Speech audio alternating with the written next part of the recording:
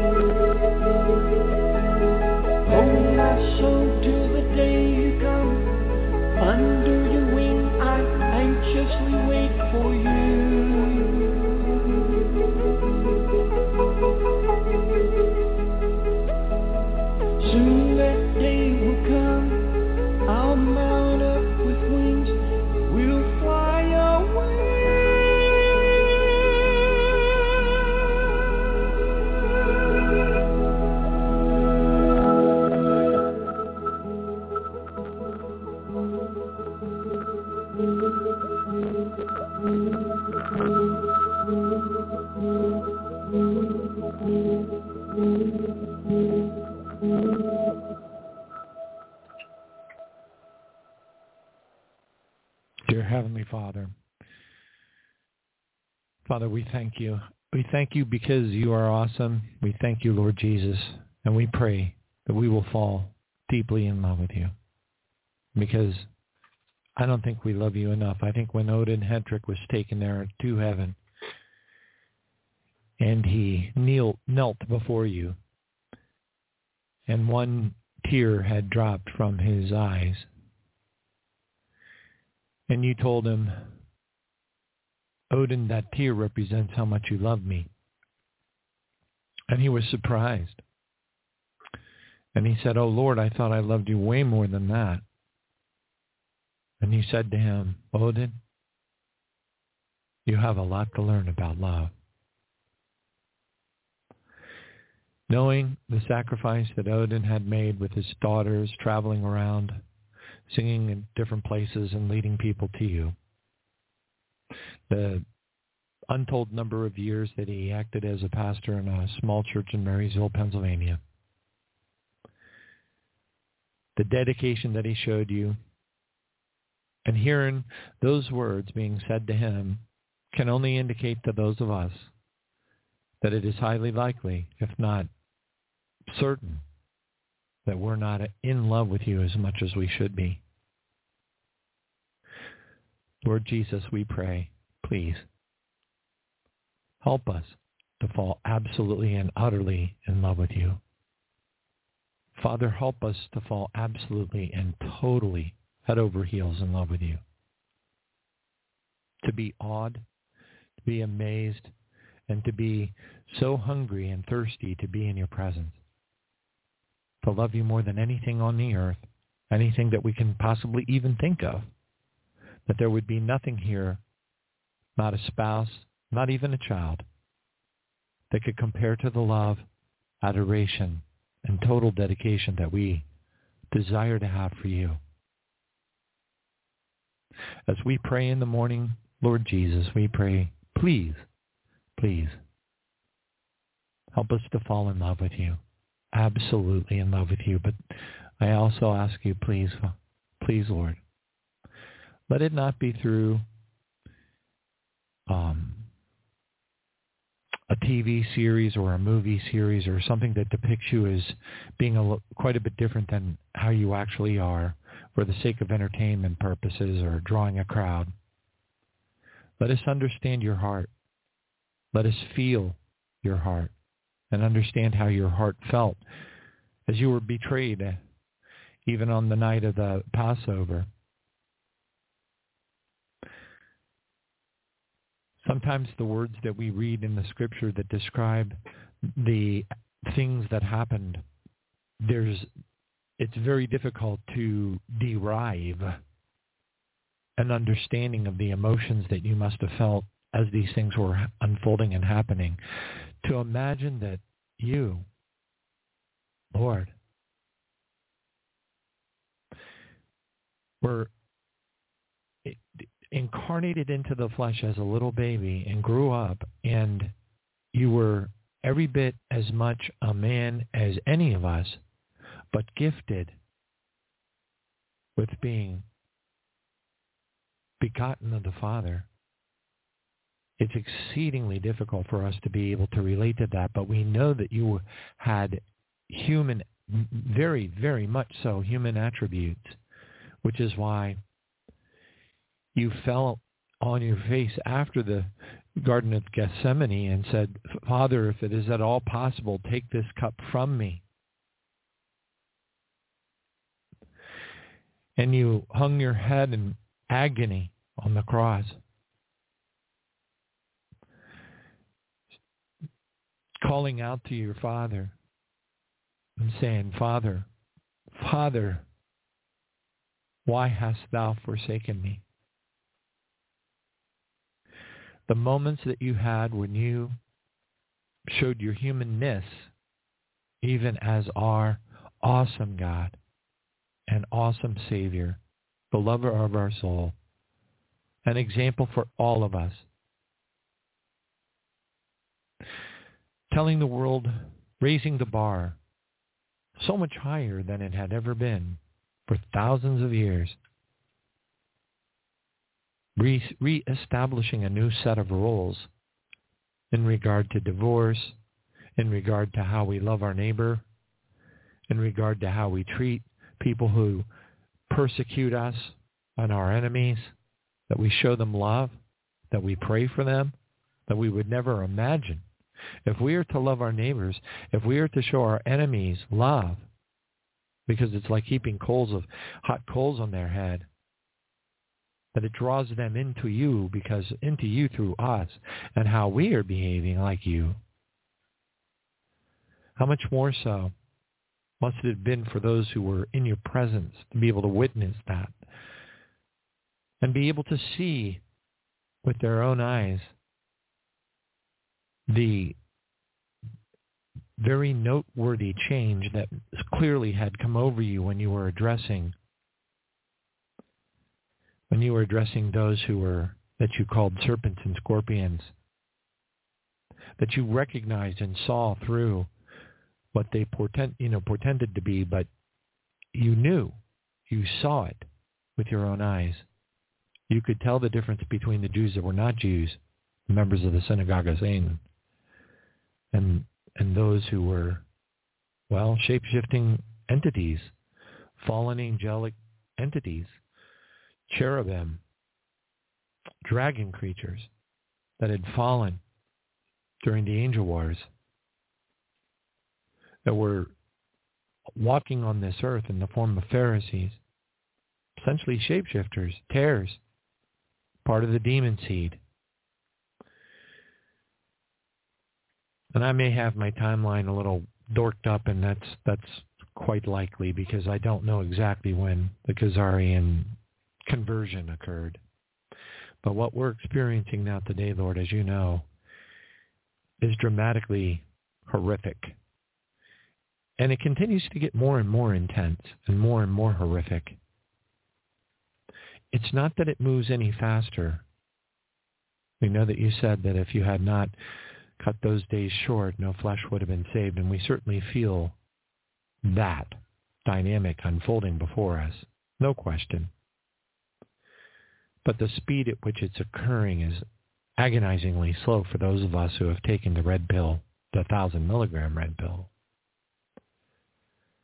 Thank you for your encouraging words, helping us to understand that you understand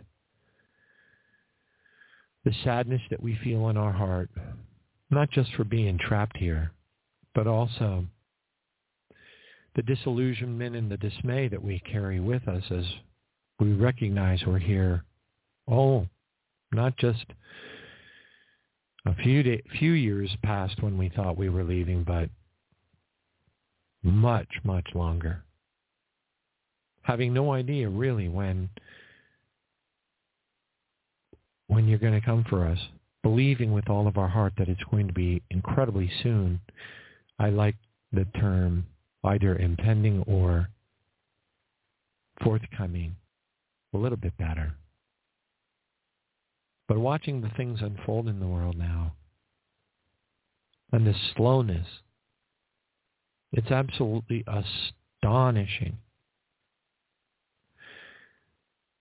what the synagogue of Satan has done to the land of David in Jerusalem and to those around them. It's absolutely astonishing for us to watch and see how those who do not understand who the synagogue of Satan are would clump everyone in Israel together as a single group. And how those who call themselves Christians that don't truly understand the love that you have and our Father has for all of us, that do not really know you, shout from their podiums to the crowds how by virtue of their unlimited support for the synagogue of Satan, out of utter and unbridled ignorance, shout allegiance to things that are horrific in every possible manner. They are horrific. The bringing of trucks full of food into the squares of, I believe it was a part of Rafah, where thousands of people were gathered because they were starving and needed water. And then to have them shot down, 700 dead at least, over 1,000 injured, because they were hungry. And then to have some of your true bloodline Jews from the real ones, the ones that are not part of the synagogue of Satan, the ones that are from the tribes, protesting, demanding the removal of Netanyahu, explaining to people on YouTube and different video formats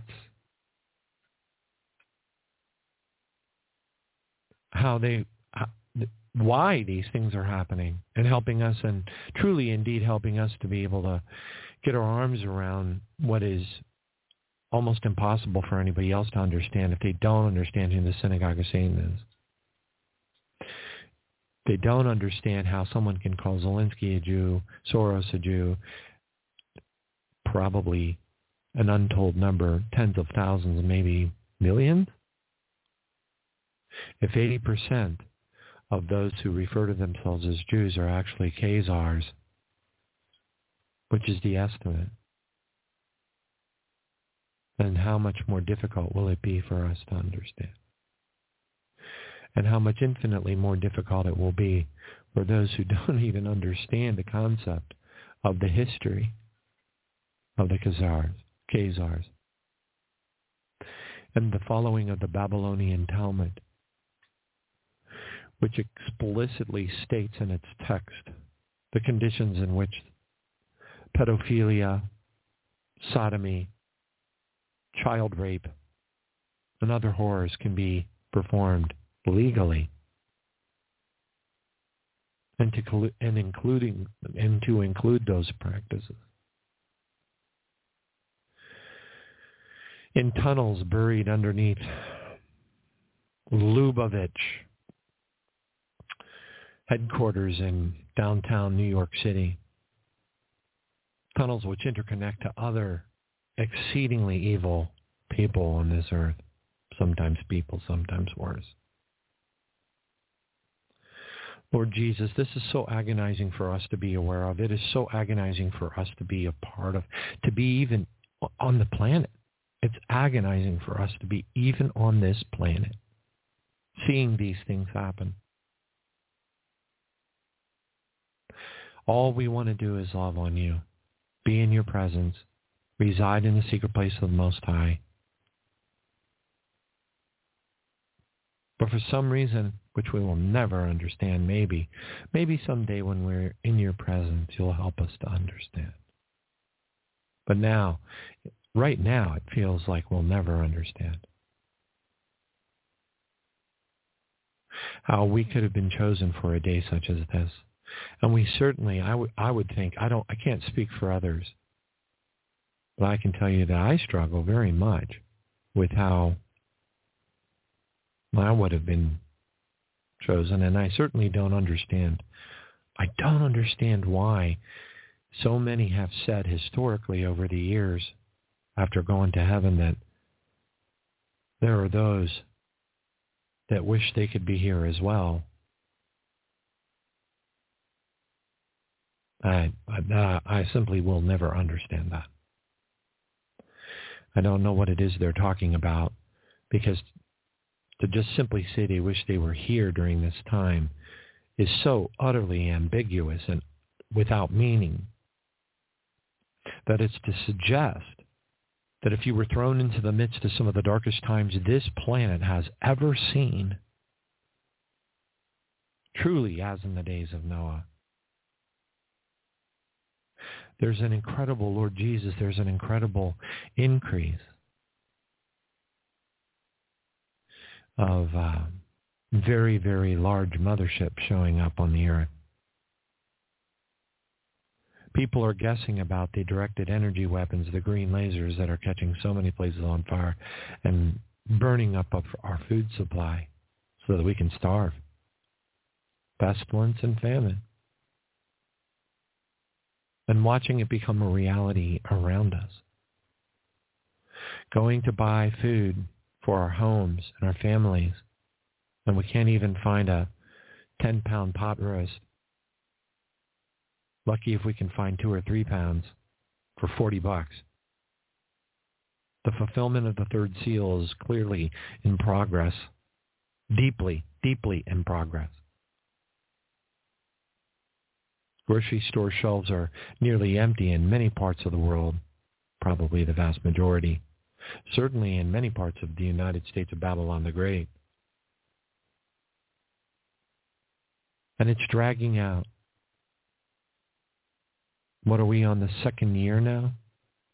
Or no, we would be about halfway through a full year since the orchestrated false flag event of October the 7th. And the lies that were told, the people that were paid off, the crisis actors that told horrible lies, the accusations that were nothing but more horrible lies, to justify what's happening over there. That's unacceptable even in the eyes of your people, your true people that are part of the 12 tribes. And Father, I know that there's arguments that the tribe of Dan went south and got itself in a lot of trouble, but in my studies under Chuck Misler, there was a strong indication that even the members of the tribe of Dan intermingled with the rest of the tribes before the establishment, or for the full establishment of the kingdom of David.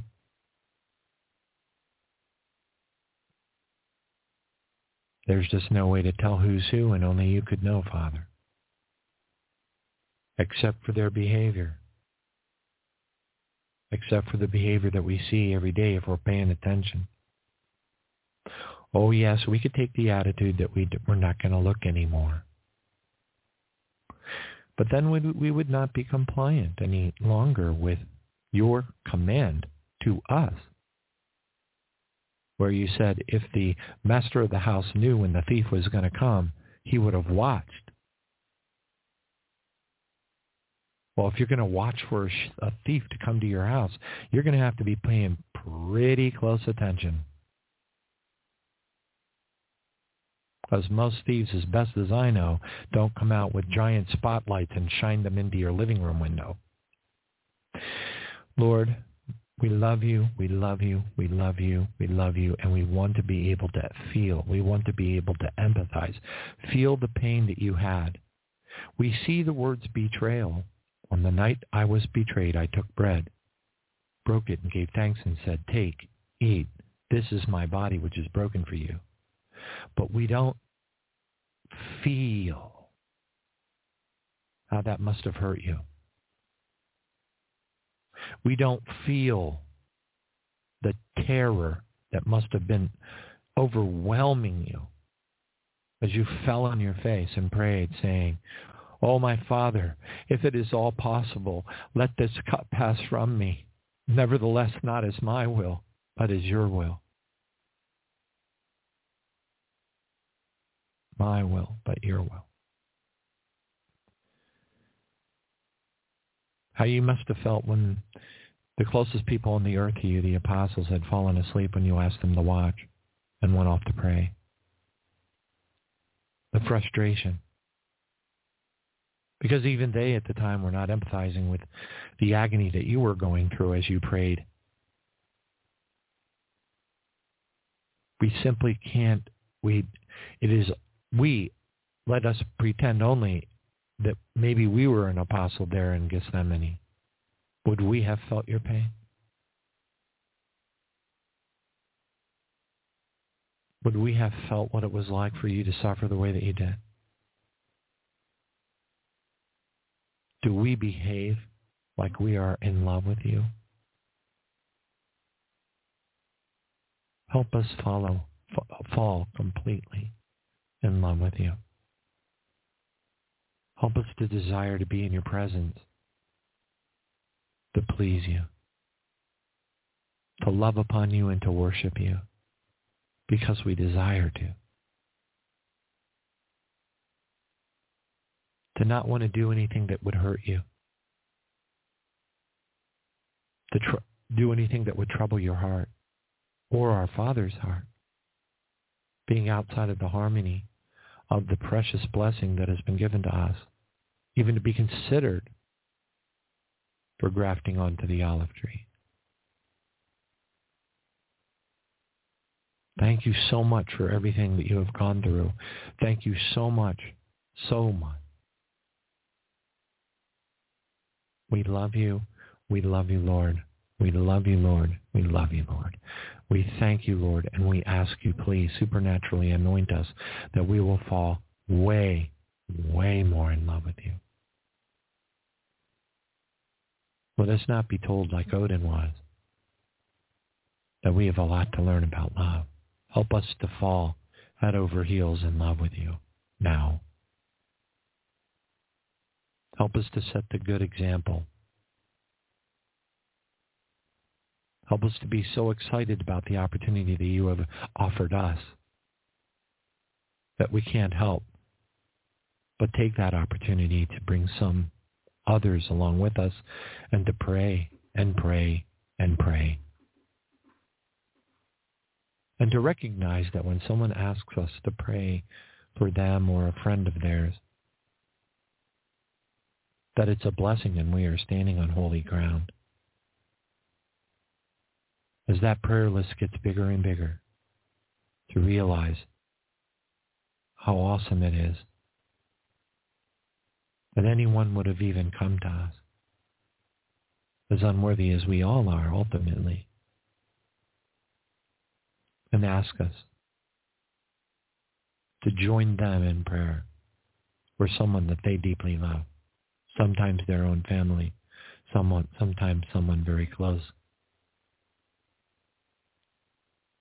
Help us to see that blessing, to embrace that blessing, and to set aside that extra time necessary to lean in, pray through, to keep a list of the people that we pray for and never, ever stop praying for them. What a blessing it is to have somebody come and say hello to you after years have gone by, and you recognize them, and you say, hey, I've been praying for you every day, continuously, for years. I'm glad you're doing good. I'm glad you're seeking the Lord. I'm glad you recognize that our time is short, whatever that exactly means.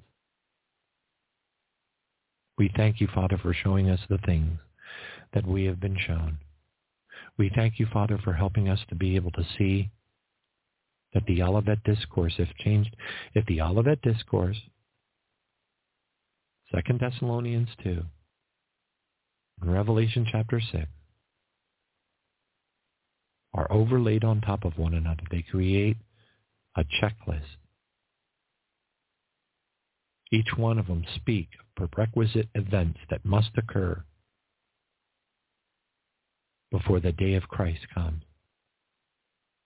The day of Christ, which is a very unique phrase. The day of our departure, the day of our rescue from this dark, dark place. It's unfortunate, Father, that we don't have a way to disappear to a part of the planet that, to just jump on a plane and go to a part of the planet where we can forget about it all, where we can go, kayaking in beautiful lakes with waterfalls all around us in New Zealand or whatever the case is. It would be so nice that we could do these things. Such a blessing. But as the days grow darker, the borders get thicker, the rules get more evil to cross over borders, the hatred between different groups in different countries grows. The hearts and the minds of those on the earth wax cold, even our fellow brothers and Christians, our brothers and sisters.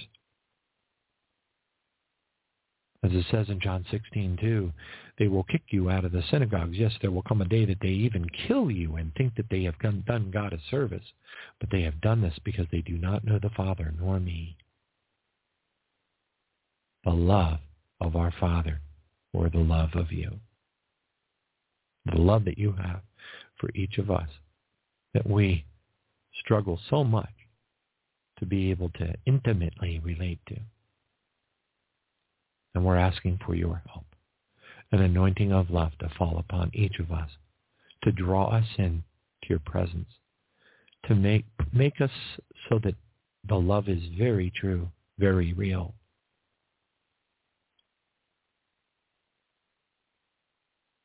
We want to be absolutely head over heels in love with you and our Father. And we pray, please, pour out that anointing upon us as we use the life and death and the power of our tongue to proclaim our love for you every day. We love you, Lord. We love you with all of our heart, and we want to intimately feel your feelings. We want to become a part of you. As the Greek word says, when it says put on Christ, the Greek word enduo, E-N-D-U-O, means like a garment.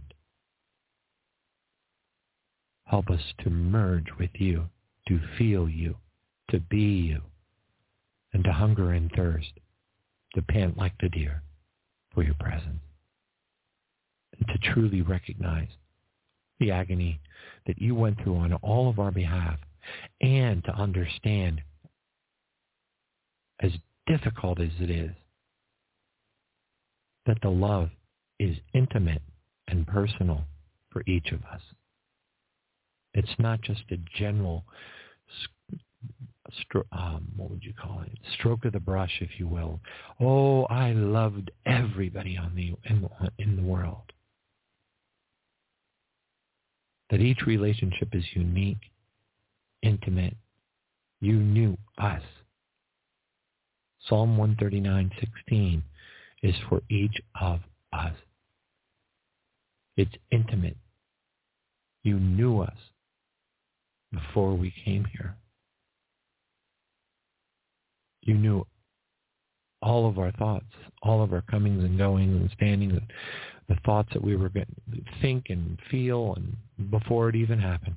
And we just pray in Jesus' name that Psalm 139, verse 16, and Ephesians 2:10, which go together hand in hand as brother and sister verses or sister and sister verses. Father, we just pray, Lord Jesus, we pray that you will draw us in to a level of intimacy that we have never experienced before. And that our desire to commune with you, to meditate upon you, to be in your presence, to feel your heart, to please you, to live in harmony with your will, to hunger and thirst for the word which is you, and to do good works through love, casting out demons, laying hands on the sick, praying for the sick from afar. We thank you, Lord, for the example that you gave us in Smith Wigglesworth when he had traveled to Sweden, I believe it was. And the Swedish police knew he was coming, so they made it illegal. They made it illegal. Just for Smith Wigglesworth. They made it illegal for people to lay hands on one another. And Smith was not going to be daunted by that. He stood on that stage in front of thousands of people in a park outdoors, and he said, everybody that is sick, lay hands on yourself. And I command your body to be made whole. Be healed in Jesus' mighty name. And people were being healed and going out in the spirit all over the park. How frustrating that must have been for the demons, the strong men that inhabited the police forces that were there to prevent that from happening because of the seething evil of those evil rulers of such a dark place. We praise your holy name. We thank you, Lord Jesus. We thank you for helping us to grow in our intimacy, to become a part of you, to put you on like a garment, and to feel your feelings. Because only then will we understand godly sorrow. We thank you, Lord. We give you all the praise. We worship you. Let us worship you more and more, every morning, as much as we can over the weekend. Free us up to spend that special time. What a special time it is. Because when we turn our eyes upon you, Jesus, and look full in your wonderful face, the things of earth will go strangely dim in the light of your incredible and beautiful glory and grace. And then we don't need the kayak or New Zealand because we have you. Thank you for being our first love.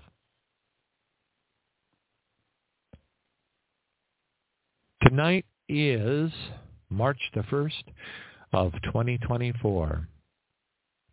And the time now is 7:36 on the east coast of the United States of Babylon the Great. And tonight together, we light the Sabbath candles, or if you would prefer, the Shabbat candles, or if you would prefer not to light any at all, that's perfectly fine as well. I've got to adjust these little fins on my air conditioning vent. They keep blowing my candles out. It's not okay. I really dislike that. Praise God. I like to light 3, one for the Father, one for the Son, and one for the Holy Spirit. Praise God. Thank you, Jesus. The Hebrew Kaddish. Baruch atah Adonai Eloheinu melech haolam borei peri hagafen.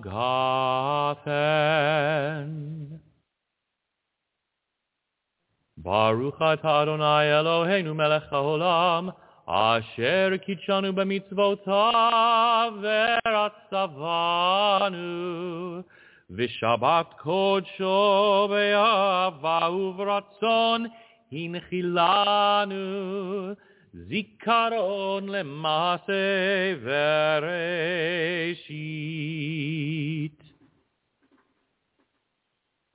Ki hu yom techila lemikrae kodesh zecher litziat Mitzrayim. Ivanu vacharta veotanu kidashta mikol hamim v'shabat kodshecha be'ahava uvratzon hinchaltanu.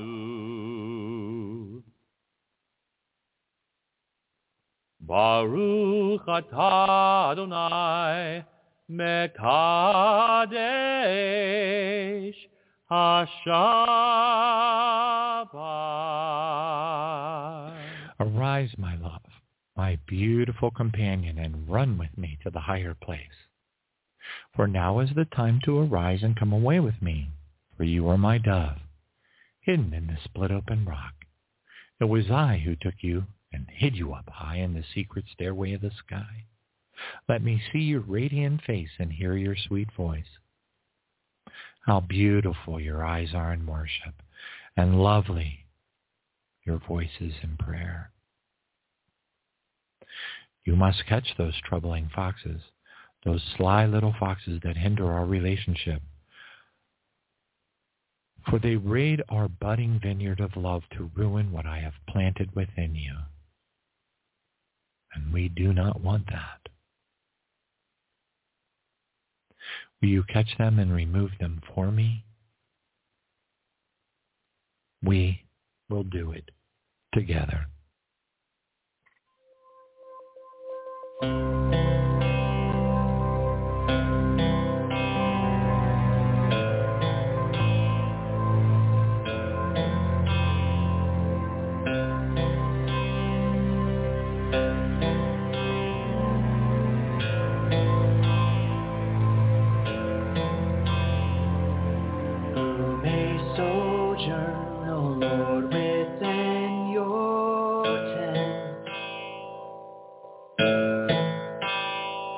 To dwell upon your holy hill ascent, the one who walks along a blameless path, in all he does are only righteous acts.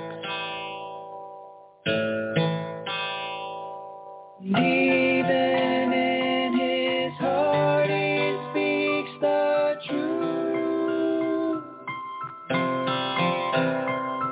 And even in his heart he speaks the truth. No slander will you find upon his tongue,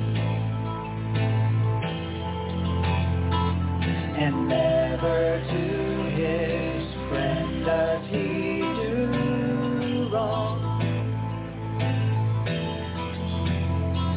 His neighbor knows no insult from his lips.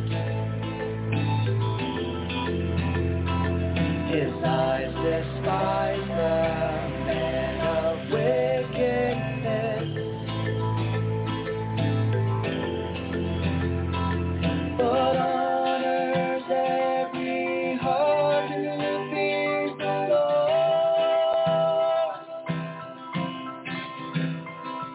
But honors every heart who fears the Lord. And even though his oath may cause him pain, his faithful word forever stays the same. From money lent he seeks no selfish gain. The bribe against the innocent disdain. The one who does these things will not be moved. The one who does these things will not be moved. The one who does these things will not be moved. The one who does these things will not be moved.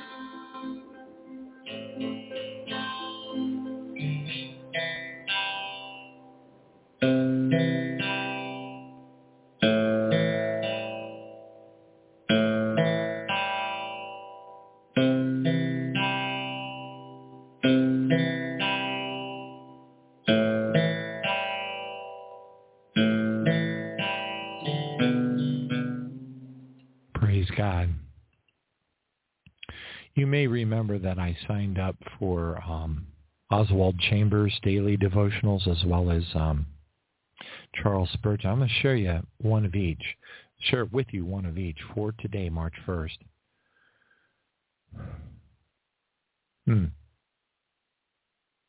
Looks like it's about 2 weeks away from my birthday.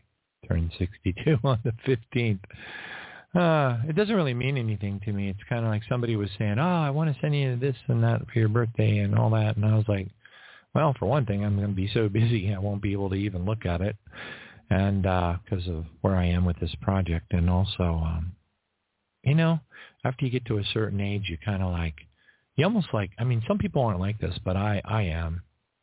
You can almost like dread being told happy birthday when you hit a certain age. It's kind of like, ha ha.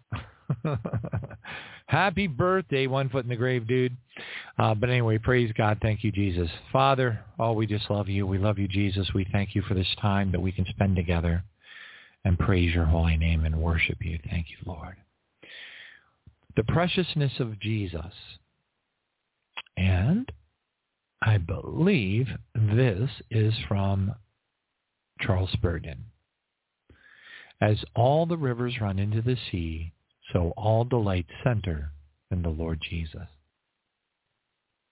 The glances of his eyes outshine the sun.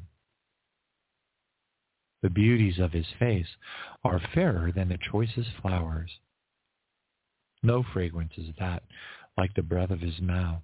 Gems of the mine and pearls from the sea are worthless things when measured by his presence. Peter tells us that Jesus is precious, but he did not and could not tell how precious. Nor could any of us compute the value of God's unspeakable gift.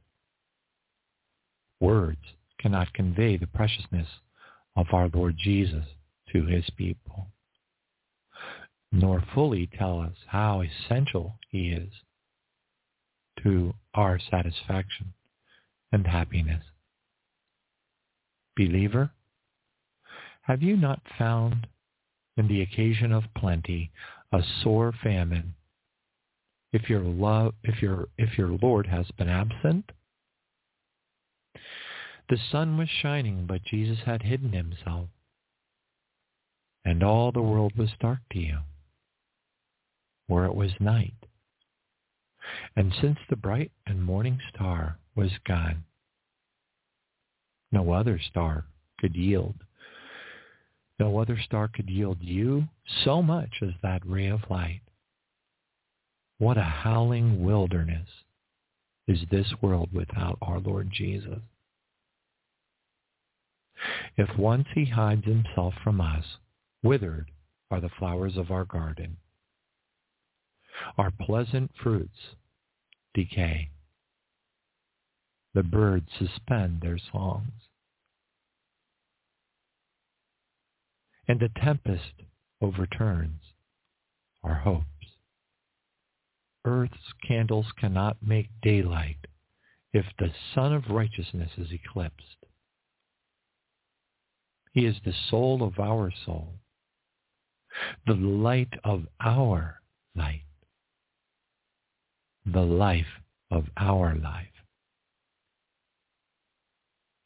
Dear reader, what would you do in the world without him? When you wake up and look ahead at the day's battle.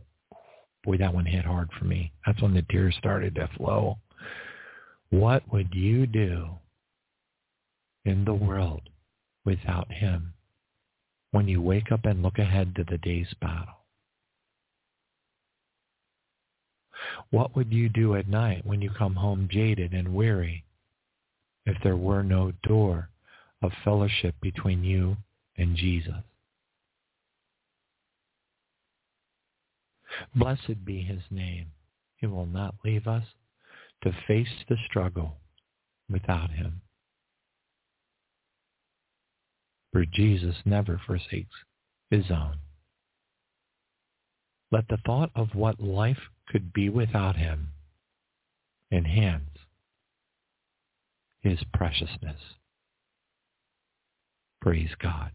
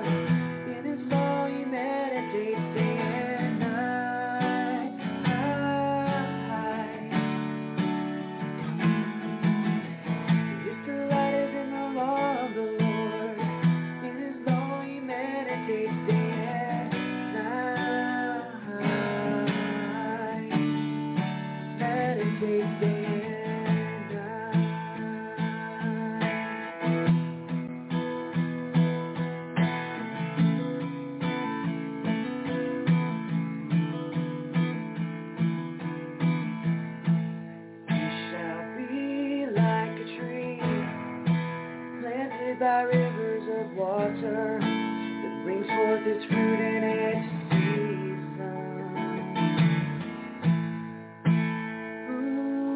Whose leaves also shall not wither, and whatever he does shall prosper. It is the light in the law of the Lord. It is all he meditates day and night.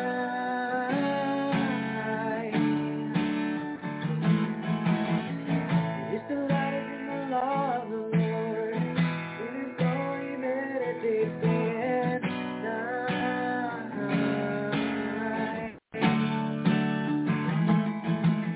The ungodly are not so, but like the chaff the wind drives away.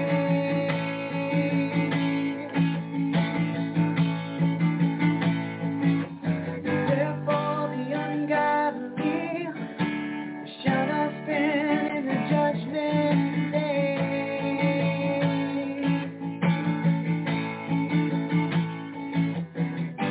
Nor sinners in the congregation of the righteous.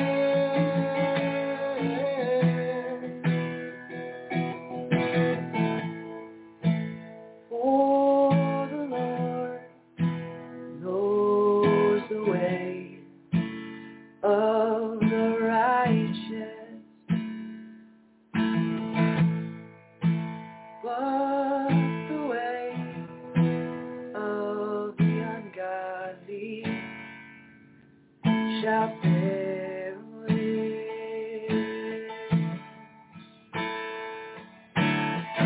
His delight is in the law of the Lord. In his law he meditates day and night.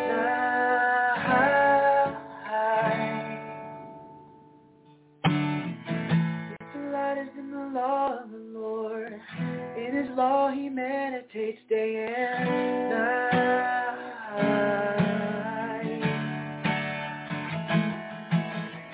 His delight is in the law of the Lord. In his law he meditates day and night.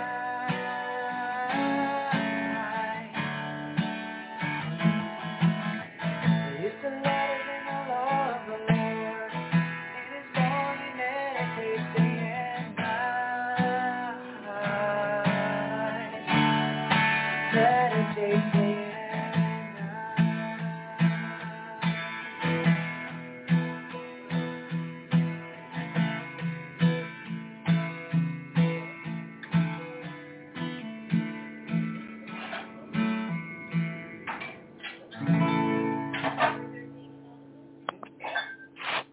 Praise God. Looks like Zeb Hatfield, when he recorded that one, had some folks in the room making some noise. It's a good song, though. Praise God. This one is called The Piercing Question. It's from Oswald Chambers.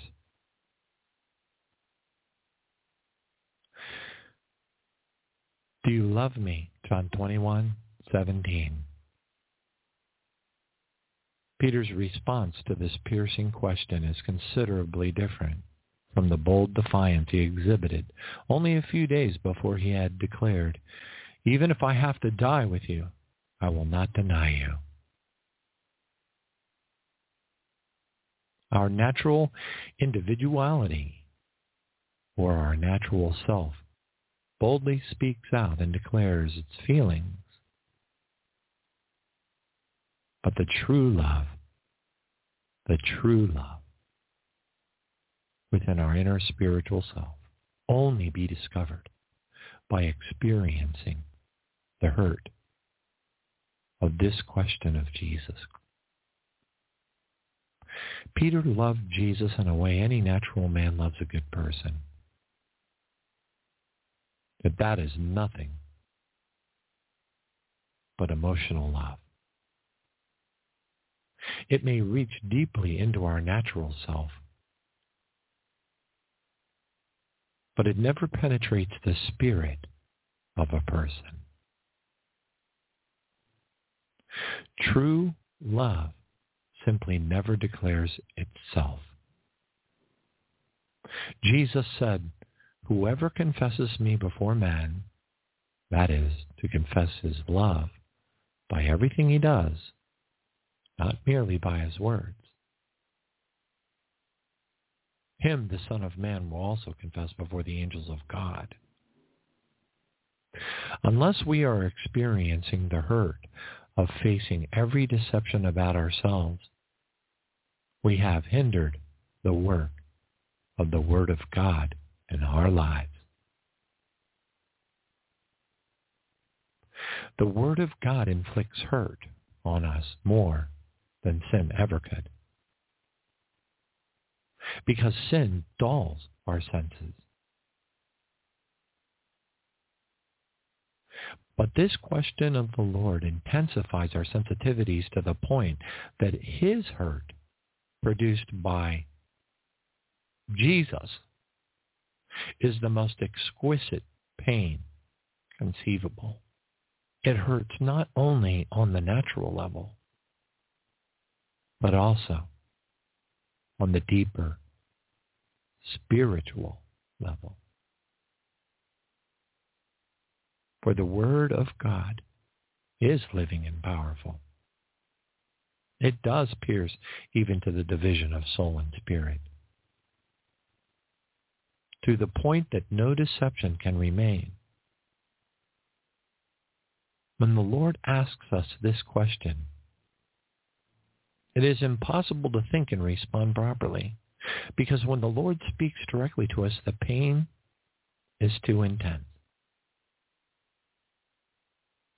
It causes such a tremendous hurt that any part of our life which may be out of alignment with his will can feel that pain.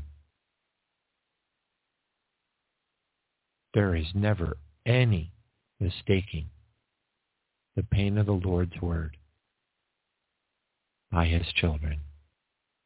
But the moment that that pain is felt is the very moment at which God reveals his truth to us.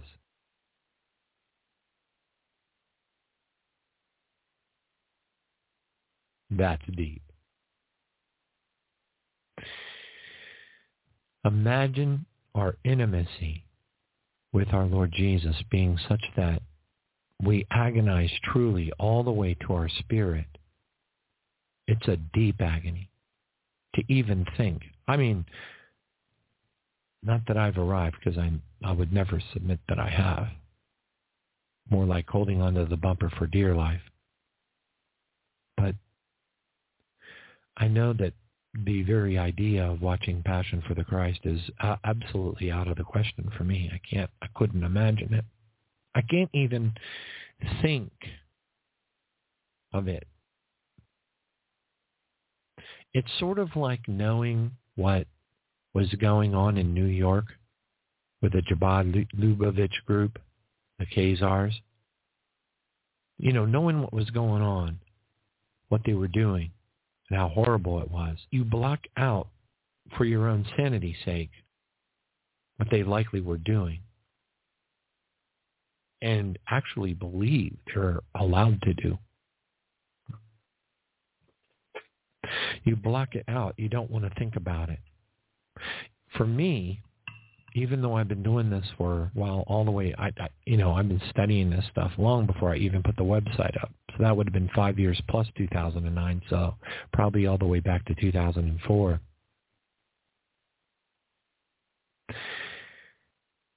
And during that period of time, I had the things that we are discovering only today intimately presented to me. No, I didn't see photographs. Thank God for that. Thank you, Jesus. But the descriptions were vivid, and they were concepts that were so alien to me and so hard to believe that I clearly understood them, and I understood what was happening. You know, concepts like woodpecker crates at Nellis Air Force Base and warehouses. I'm not going to tell you what they are, but they're horrible. Unthinkable. The things that they do to children to cause their souls to split. to have dissociative identity disorder, their ritual abuse, and so much more, so much more. It's so much darker than most people realize or should even want to realize. That was the journey that the Lord took me on, so I'm here to let you know without giving you the details that I was presented or were shoved in my face. And there's even more details being revealed yet today. So when Jesus said, there is nothing that will not be revealed or be known or brought into the light, it's in Luke, I believe it's 18:17, I think.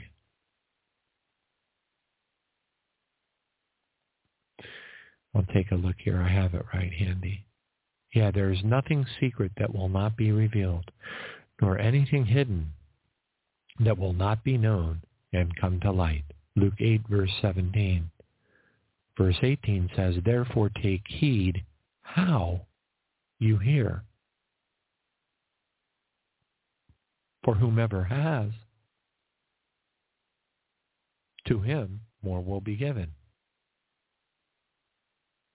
And whomever does not have,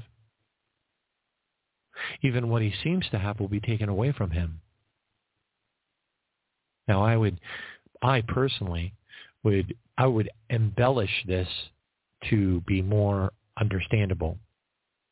So if it was the Johnny Baptist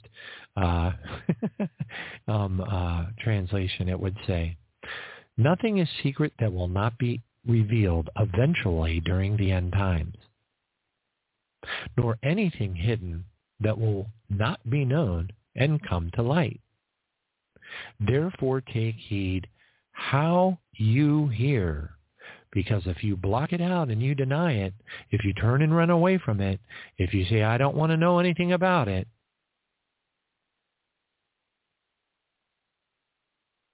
then whatever you think you know will be taken away from you.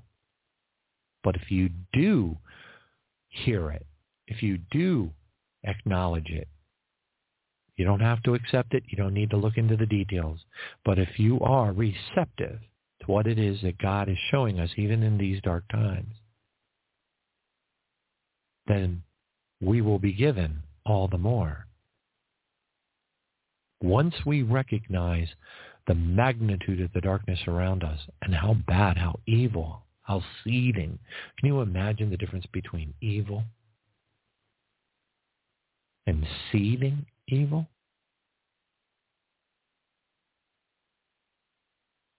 The practices of the Babylonian Talmud are seething evil. There's a difference between a cut on your arm. It's not even bleeding, and one that is infected and seething.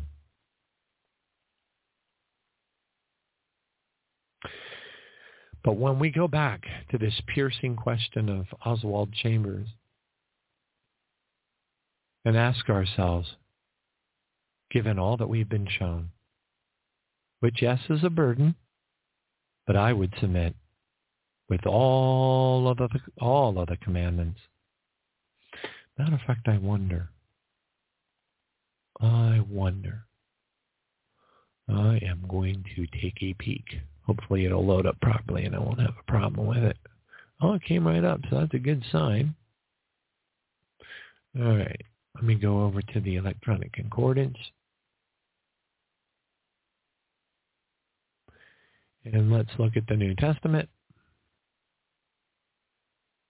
And let's search on the word watch. Ooh, that's a lot of hits. Okay.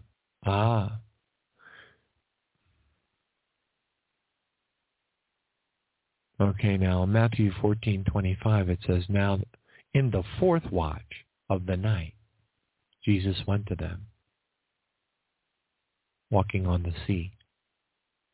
Matthew 24:42, though, this goes into the Olivet Discourse, where they asked Jesus,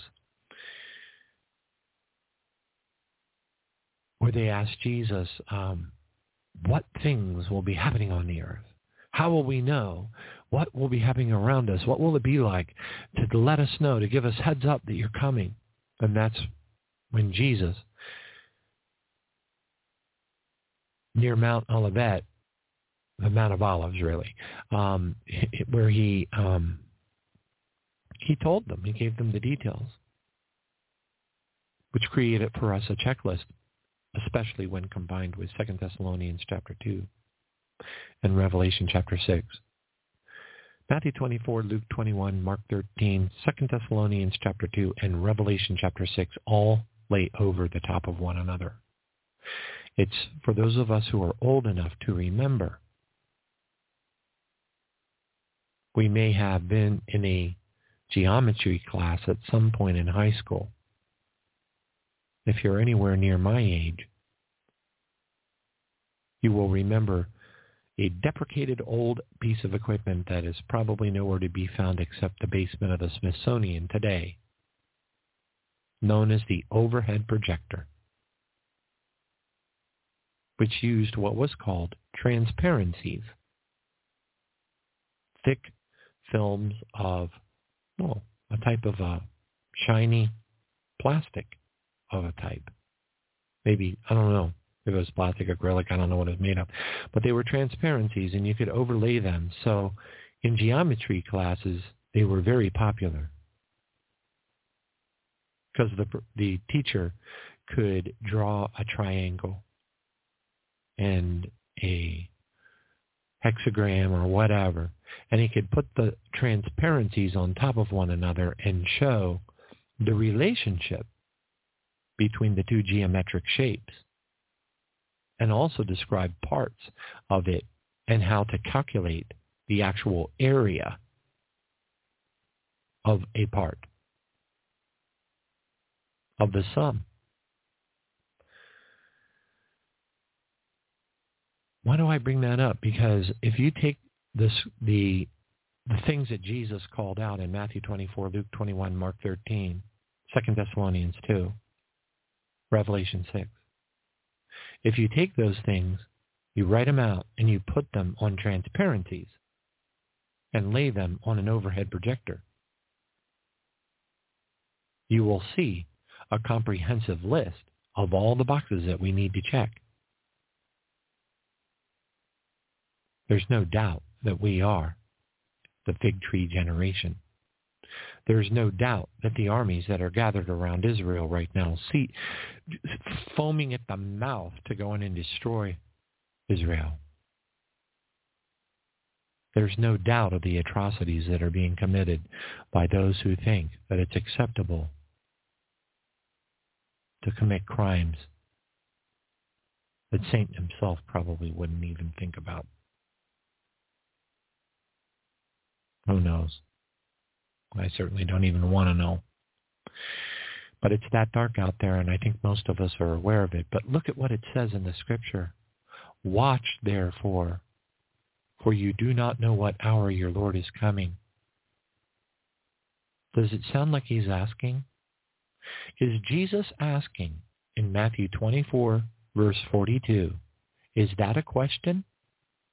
It says, watch, therefore, for you do not know what hour your Lord is coming. You have Matthew 24:43, which is a continuation. It says, what hour the thief would come. Okay, so what it's saying is, if the owner of the home had known what hour the thief would come, because Jesus comes like a thief in the night, he would have watched. He would have watched and not allowed his house to be broken into. Does that sound like Jesus is asking us nicely? See, to me, it sounds clearly like a commandment. Matthew 25, verse 13. Watch, therefore, for you know neither the day nor the hour which the Son of Man is coming. Does that sound like a request? It doesn't to me. It sounds like a commandment. Matthew 26:38. And then he, Jesus, said to them, my soul is exceedingly sorrowful, even unto death. Okay, now here he's talking about at the Garden of Gethsemane, where he said for them to watch. Stay here and watch with me. That's when they disappointed him. And he said, what? Could you not watch with me for 1 hour? Matthew 26:41. Watch and pray, lest you enter into temptation. The spirit is willing, but the flesh is weak.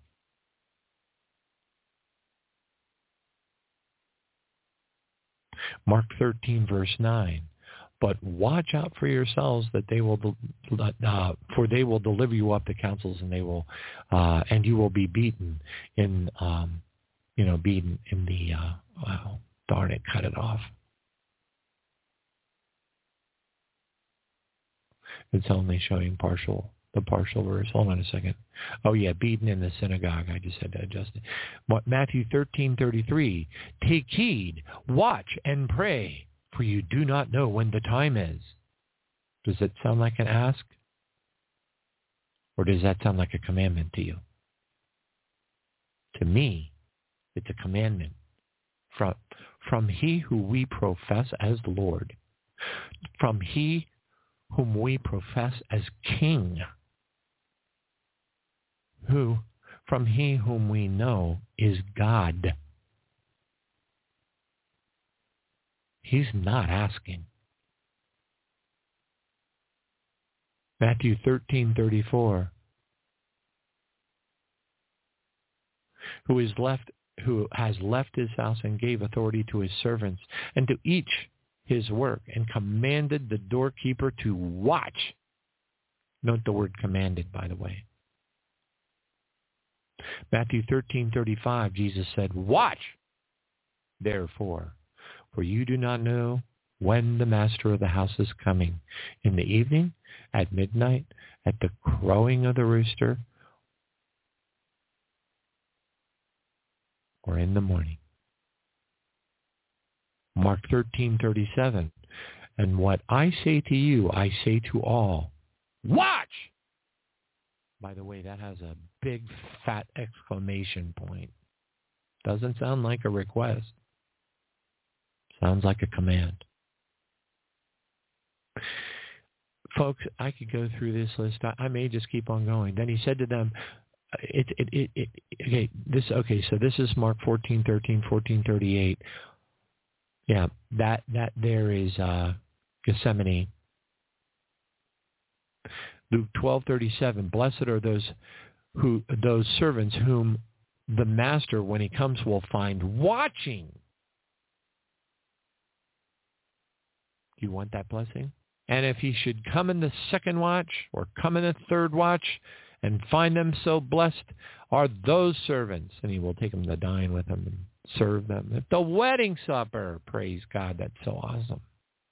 Luke 21:36. Watch, therefore, pray always that you may be counted worthy to escape all these things that will come to pass and stand before the Son of Man. Keep in mind, in this particular case, Luke 21:36.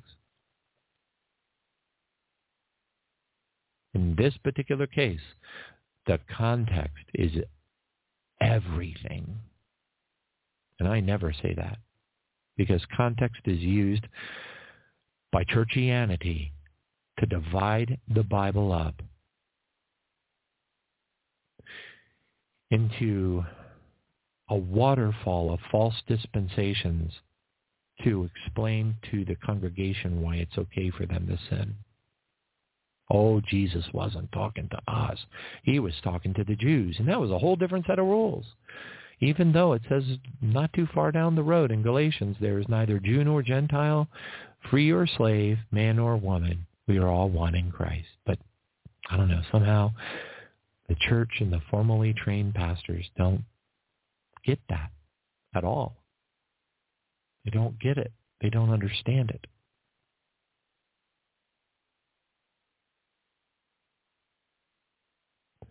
It's all right here. And not one of these scriptures does there show a single question mark. Not one of these scriptures show or imply an optional dynamic. Every single one of them are fervent, forceful commandments. And so today, I submit, not just today, March 1st, I mean nowadays, I should say, in this fig tree generation, in this period of time, for I believe, and I will continue to believe till the day that I die, or well, hopefully get rescued off this alien demon-infested rock. Praise God, because it is. Boy, if there were demons here 10 years ago, there's got to be millions more now. The occurrences now we're seeing, not just little scout ships flying around, little chariots in the sky that light up. Now we're starting to see the large motherships. Large. There's a film that's been released, a video of a Ukraine pilot, and he uses the optics of the jet to zoom all the way in on a UFO. When you see how big it is, you realize it's huge. Absolutely huge. In fact, they even estimated the size to be somewhat tantamount to the size of the Empire State Building. Now, granted, to those of us who truly know the machinery, the various types of ships that these entities have, there are some that are bigger than aircraft carriers. And they still move silently over the buttes across the Indian reservations, many of which move silently into portals, like the portal in the Gulf of Aden. People have seen very large motherships move in and out of that portal. Very, very large. Probably something like those which were reported by Dr. Stephen Greer in the Disclosure Project and the various news and press conferences that he has held, estimating 26 to 28 miles in diameter, very much like the movie Independence Day. I very, very, very strongly doubt that there will be a single human on the face of the earth that says, oh, look, it's Project Bluebeam, when a 26-mile-long mothership hovers over the entire city and causes everything to go dark, blocking the sun. Because that's what we're heading toward. And I believe, it's just me maybe, maybe I'm the only one on the earth that believes this, I don't know. But I believe with all of my heart that if we make the barley harvest, the first fruits, we'll be seeing the manifestations of various things. In the meantime, certainly many of us have already seen the directed energy weapons manifesting in the form of a extremely bright, large green laser. And people estimate that those are being fired from airplanes. Some people have allegated that they're machinery in space from the Chinese. But I'm not so sure they're not coming from some of those large motherships. There's a lot of them out there. And when mankind sees what's coming upon the earth, as the scripture says, men's hearts failing them for those things that are coming upon the earth. If we learn to pay attention to each word carefully, words like coming upon the earth, phrases like that will take on another order of magnitude in significance. Coming upon the earth. It's very difficult to come upon the earth if you're coming from what some claim is the inner earth. The Scripture says they come upon the earth. Well, you're not coming upon the earth if you're coming from the inner earth. You're not coming upon the earth if you're coming out of the ocean, are you? That's the level of detail that we need to pay attention to when we're reading, particularly the Scriptures that Jesus used to describe the days that we are in right now, the days, as in the days of Noah. Praise God. It's awesome. But we're not just commanded to watch here and there. We're commanded to watch a lot. And they are strong commandments. Mark 13:37, I will call to your attention one more time. And what I say to you, I say to all, watch. And that is a capital W with a exclamation point at the end. Watch. Praise God. Thank you, Jesus. So this is a blessing for us that have been watching all along.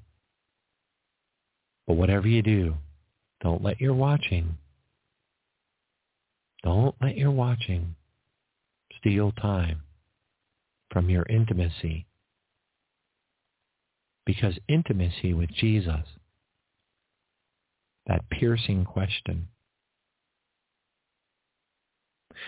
where it says, unless we are experiencing the hurt of facing every deception about ourselves, we have hindered the works of the Word of God in our lives. The Word of God inflicts hurt on us more than sin ever could, because sin dulls our senses. But this question of the Lord intensifies our sensitivities to the point that this hurt produced by Jesus is the most exquisite pain conceivable. It hurts not only the natural level, but in a deeper spiritual level. Imagine being so intimate with Jesus, to be able not only to feel how hurt he was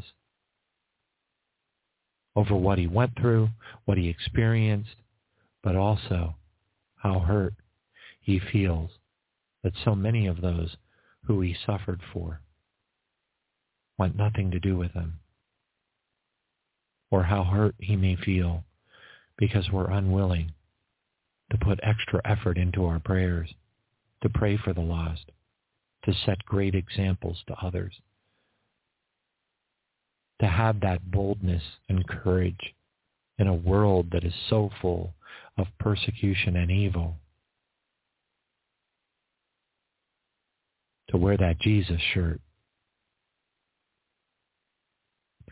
or put a nice name bracelet on your hand that says Jesus on it, to open up the opportunity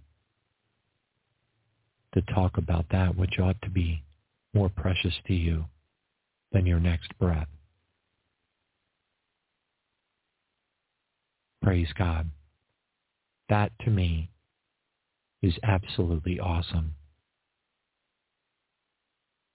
In Jesus' name, let us put him first. Make him truly our first love, so that that relationship with him, the idea of slipping outside of the harmony of his will and our Father's will, hurts. We know it hurts them. Can you imagine what it must feel like for Jesus to look at someone that he loves, knowing what he went through and the pain and agony that he experienced for you, and to see you behave in such a fashion that you obviously don't really care how he feels? It's kind of like, if you've ever been married, a lot of people haven't, but if you have been married to someone who you truly, truly loved, the feeling that you have when you know that you really hurt them, when that person that you truly, truly loved is sitting across the room from you in the dark, with tears rolling down their eyes. You feel like the lowliest piece of whale blubber on the bottom of the ocean, and there aren't words that you can say that will relieve you of the pain of knowing that you hurt that person that much. Many of us cannot relate to that.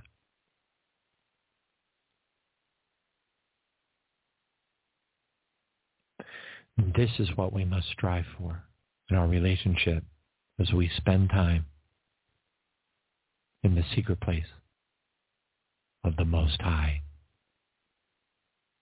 In Jesus' name we pray, and thank you, Father. Father, we just praise you. We thank you, Jesus. Draw us in. Pour out a spirit of love upon our heart, that we first fall in love with you, that you become everything, God, and that we reestablish our priorities and manage our lives by those priorities. To not make up excuses in our heart of why we can't pray all the prayers that we ought on a particular morning because we're too tired or we didn't sleep well. But we discipline ourselves and make ourselves get up because we know there are so many hurting that need the power of our prayers in their life. And the power of our prayers through the power of Christ in us may be the last opportunity that they have to make it to heaven. Let us remember that each day as we wake.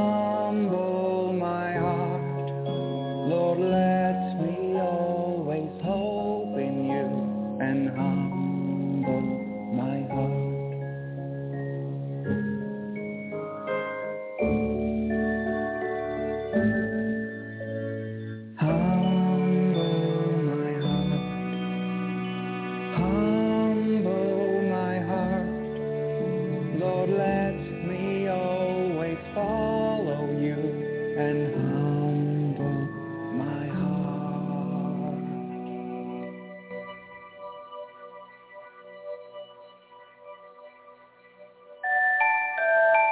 Lord, let me always follow you and humble my heart.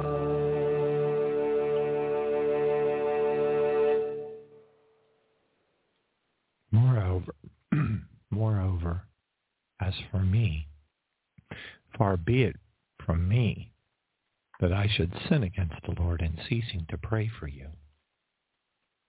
1 Samuel 12:23. We thank you, Jesus. Keep back your servant also from presumptuous sin. Let not them have dominion over me. Then I shall be blameless, and I shall be innocent of great transgression. Psalm 19:13. The Lord is near to those who have a broken heart and saves the souls of those who have a contrite spirit. Psalm 34:18. Enjoy prosperity while you can, but when hard times strike, realize that both come from God. Remember that nothing is certain in this life. Ecclesiastes 7:14. You saw me before I was born. Every day of my life was recorded in your book. Wonder where Jesus saw us before we were born. In his imagination? I'm pretty sure I know. Every moment was laid out before a single day had passed. Now, consider this as you meditate on those words. You saw me before I was born. Every day of my life was recorded in your book. Every moment was laid out before a single day had passed. Well, we know that there are three things that influence our walk. There is the godly side of our existence, especially when we're born again and walk in been born of the water and the Spirit, the water of the woman through birth, and the Spirit of Jesus through the Holy Spirit. Hallelujah. Thank you, Jesus. Okay, but then we have us, our feelings. That's why we have to have the renewing of our mind. Where is our mind? It's in our head. It's part of the soul energy that animates us and allows us to talk and think. All that. But the special ingredient that differentiates us, those of the Adamic bloodline, there's many that are not.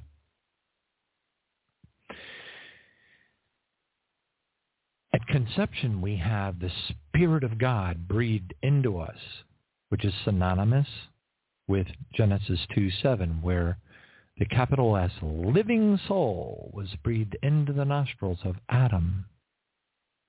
Just a couple of verses after, it says, and these are the generations of the heavens and the earth when the Lord God Yahweh Elohim created the heavens and the earth.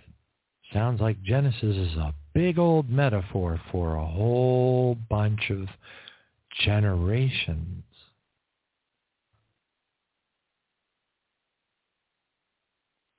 But then we have to be born again. And we become renewed in Christ. A new creation. But remember that you've got the godly side of us, which is driven and invoked by our prayer and the power of Christ that is released on us through the prayer and seeking him. But you also have the dark side constantly influencing you, pinging at you, bugging at you. That's why I believe with all of my heart how important it is to use spiritual warfare to ward off those attacks, which we're about to do. So you've got the light and the darkness both vying for your attention. The light has to be sought. It rarely just comes. Now, the scripture does say, you have not chosen me, but I have chosen you and ordained you, that you should go and bear fruit, and that your fruit should remain, and that whatever you do in my name, whatever you ask in my name will be given unto you, which is John 15:16. Okay, that is true. So for each of us, some of us are called and some of us are not. Some of us are blinded. Some of us are not. That's why it says that we are to preach the scripture. I believe the reason why it says to preach the gospel to every living creature. Why does the Bible say preach the gospel to every living person or neighbor or whatever? Choose a different word. Why does it say creature? Are we supposed to go out and sit under a tree full of squirrels and preach the gospel to them? They're creatures. They're living. Now, I think the reason is because the Holy Spirit, through those who penned the Bible, knew there were tares, and the tares were going to be on the earth. Vipers and scorpions. I give you power over scorpions and over all the power of the enemy, and nothing shall by any means hurt you. I mean, it's just all over the Bible. Jesus obviously saw the entities that were inside the flesh, the tares. Tares look just like wheat.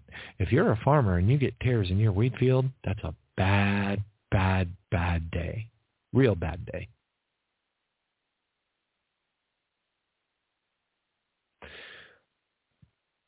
And Jesus even goes on to explain in the parable of the wheat and the tares that they're of the devil.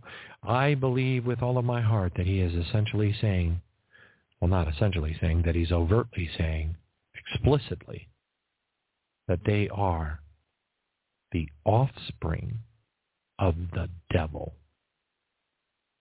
Just like it says about Cain, that Cain was of the devil. Of the devil. I don't think that scripture is referring to him being devilish. I think that scripture is talking about Cain being offspring of the devil. And ultimately, and then, oh my goodness, some of the things that the Lord has shown me over my journey, like the people in the land of Canaan, everybody gets, people they argue, debate the validity of the Bible. They ask questions like, where did all the people in the land of Canaan come from? Because you can cut it up, slice it, and dice it any way you want to, but at the end of the day, there are gaps, big gaps. How did God destroy all flesh through Noah's flood on the face of the earth? Which and I got to go back and look at the words and deep dive on it, but I'm pretty sure it says that he killed off everything. Now, granted, it perhaps does not say that he killed off anything that was alive in inner earth, so that is one argument. But how did the giants reappear after the flood? Did they burrow their way out of inner earth? Was the time in Genesis 6 where the sons of God came down on into the daughters of men and bore, giants? Did that only happen once? How many incursions were there on the earth? Where did the other giants come from? Did they hold on to the bottom of the ark with a snorkel? If they were walking around on the face of the earth, wouldn't they have all been killed off by the floods?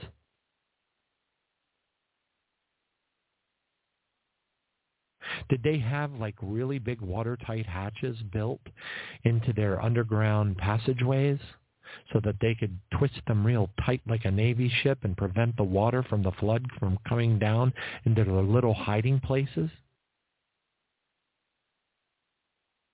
Or was there a second incursion? How many times? Where did all the people in the land of Canaan come from? I've read papers that strongly make the argument that they were never from Earth, that they were hybrid, which would explain in Numbers 13 why our Heavenly Father wiped out every man, woman, child, and plant. Because these entities mingle themselves with the seed of man, 243. Which is why God told the Hebrews not to go over and mingle with them. Praise God. Very, very exciting. I love, with all my heart, very deeply, the mysteries of the Bible. To me, there's lots of great stories and wonderful things, but when it really gets interesting is when the Bible itself stitches together the spaceships, the fallen angels of many different species. Many different species. Again, who are the sons of Arcturus in the book of Job? Why does God dare say, in a daring tone of voice, can you loose the belts of Orion? Knowing dagnabbit full well that you can't. It's a dare. He's saying, I am God, and only I can loose the belts of Orion. Only I can guide the sons of Arcturus. Why would there be sons of God on Arcturus? Oh, we're so self-centered. We're the only ones. We can only be the only ones. We're the only ones. It's just the Earth, and there's trillions of galaxies out there to entertain us. Because God got bored one day and started to splash paint up into the sky. Those of us who understand such things know that that is absolutely not the case. And it makes our Heavenly Father and our destiny in eternity, ruling and reigning with Jesus, ever so much more incredibly exciting. You actually go through a phase. I went through it myself. We'll call it my intergalactic conversion. Because when it first occurred to me that there was no way that there were trillions of galaxies and no life. See, most people that think that all the life is on Earth, they don't understand cosmology at all. They have never read a book about theoretical astrophysics. They have never studied the usage of the space telescopes and the fact that they used bulb exposures on black portions of the sky where there were no sign whatsoever of any galaxies at all, just pure blackness. Then they trained the trajectory of the space telescope on the completely black part of the universe and opened up the photographic equipment shutter and allowed it to develop for several days. And weren't they surprised to discover that there were trillions more galaxies? That's how big our Father is. I remember as I started to learn these things, I had to, how they have the 5 stages of grief? And there's different stages of emotional progression that all of us go through in our humanness, depending on whatever is happening to us. Now, if it's grief, they've identified pretty clearly the 5 stages of grief that a person will go through when they're grieving over the loss of someone very close to them, like a parent or a child dying prematurely. The 5 stages of grief, let's see, they are denial. Oh, by the way, they happen pretty much in this order. A lot of people don't know that. But they do. The 5 stages of grief, by the way, I believe it's not just grief. I believe these 5 stages can be applied to learning that 9/11 was an inside job. That's what happened to me. I actually experienced that. Now, don't get me wrong. I immediately knew that it was an inside job. I immediately knew that it was controlled demolition. I didn't have to go through the stages. However, in the state of shock, and I don't even know what the right emotion is, kind of a horror, really. That horror that comes over you when you realize that everything you ever believed has to be called into question. That nothing in your future is certain. Nothing.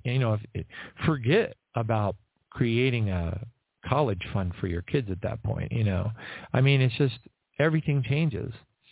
But what I did see was when I was in that state of shock going, oh my gosh.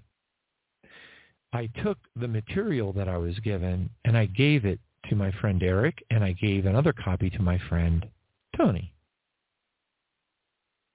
They probably lived about 8 miles away from one another. They knew each other because, they just knew each other. But, they weren't real good friends. And when I gave the information to Eric, he called me back immediately after watching the video of Richard Gage from Architecture and Engineering for 9/11 Truth, demonstrating the undeniable fact that the buildings were brought down by controlled demolition. And he calls me up and he immediately goes, "What are we going to do?" So he had a reaction that was more in alignment with my reaction. Tony, on the other hand, went through the 5 stages of grief. And it started out with denial, followed by anger, followed by bargaining, followed by depression, followed by acceptance. He immediately said, "That's impossible!" And he got angry. I mean, it was like his denial and anger were kind of smushed together into one big surge of emotion. And then the bargaining part would be when we talk to the Lord, we're like, "Lord, no, wait, Lord, this can't be true. Oh my gosh, everything that I was ever taught, Father, please." If you're a Christian and you're a believer, you're going to be talking to the Lord about this because it's going to yank the rug from your worldview. Indeed, possibly yank the rug from your cosmological view as well. But you go into the state where you're kind of like bargaining with the Lord. You're like talking to him. You're like, what am I going to do? How can this be? How is this going to affect the rest of my life? I got to warn people. You go into that unsureness stage where you realize that it's true, but you're not. You're like, you need an explanation. You need more. And then the next stage is depression. That's when you've gone past the bargaining stage. You're not, God's not going to send Gabriel the archangel into your room and say, with glory light all around saying, "Oh," and "Yea, saith the Lord of hosts, the towers were brought down by the Israeli Mossad, who are part of the Khazarians, the synagogue of Satan." Which is true, but that ain't going to happen. Okay? And then the depression hits for some people that are living in the flesh. Because if you're unable to make the transition when the impact of that sinks in and say, you have this moment where your emotions settle.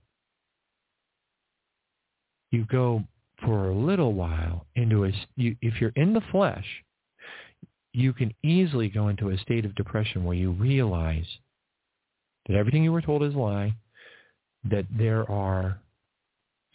there's evil that is beyond your comprehension.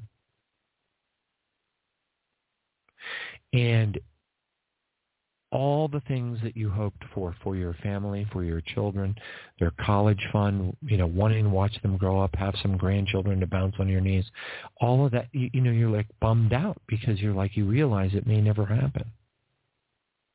And you're not even sure you want it to. Now. And then there's acceptance. See, the thing is, when we have a relationship with Jesus and our Heavenly Father, we can skip over the depression. But only if we're not fleshy Christians. If we're fleshy Christians, like the vast majority are, we're going to be like Lot's wife. We're going to look over our shoulder and turn into a pillar of salt. As we're looking over our shoulder at our children's college funds. But for those of us who have transcended the unfortunate stage of being a fleshy Christian, we can skip over the depression and move right into acceptance, which is the last of the 5 stages. Acceptance is a cool thing. Acceptance is awesome. Acceptance is when you realize that Philippians 3:20, that your citizenship is in heaven and that none of this matters, which is essentially the moral of the entire Bible story. None of this matters. None of it. Only Jesus. And over time, as you mature and your spirit becomes sensitive to the love of Jesus, your spirit feels his sadness when you slip. You feel true godly sorrow when you dork up.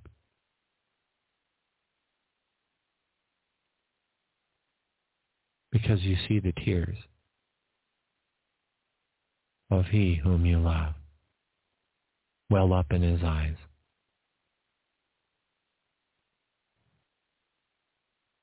Your relationship has matured, and he is becoming your first love. Praise God.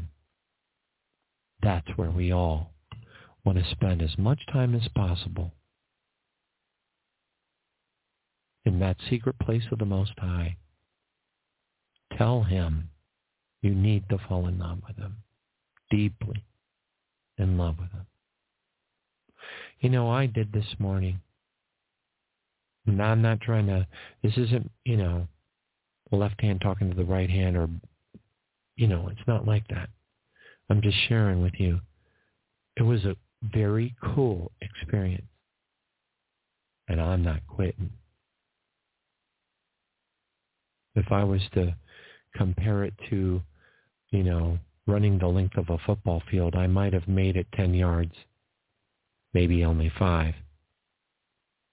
I want to go all 100 yards. And I hope that you do too. Being your first love. Jesus said, he who loves, I feel sorry for women. I really do, because they have a special strand of, not a strand, but they have DNA that men don't have. They really do. They feel differently and very significantly more attached to their children than the men do. Doesn't mean that the men don't love their children and adore them and want to be with them and play with them and do cool things. I loved my daughter. I loved being with her. I loved going roller skating with her. It was the best ever.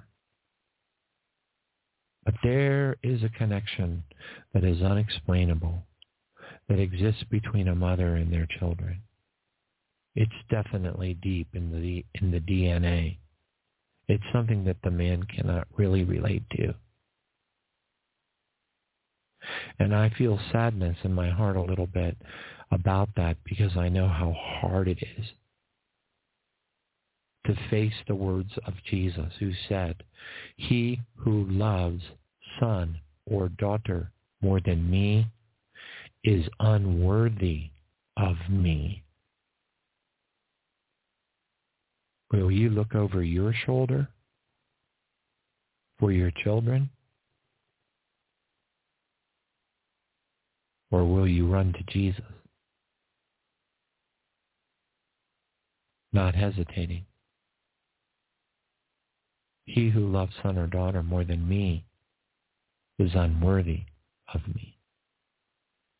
That's why today, in this very dark period that we live in right now, that is unlike any other earth period that has ever existed, arguably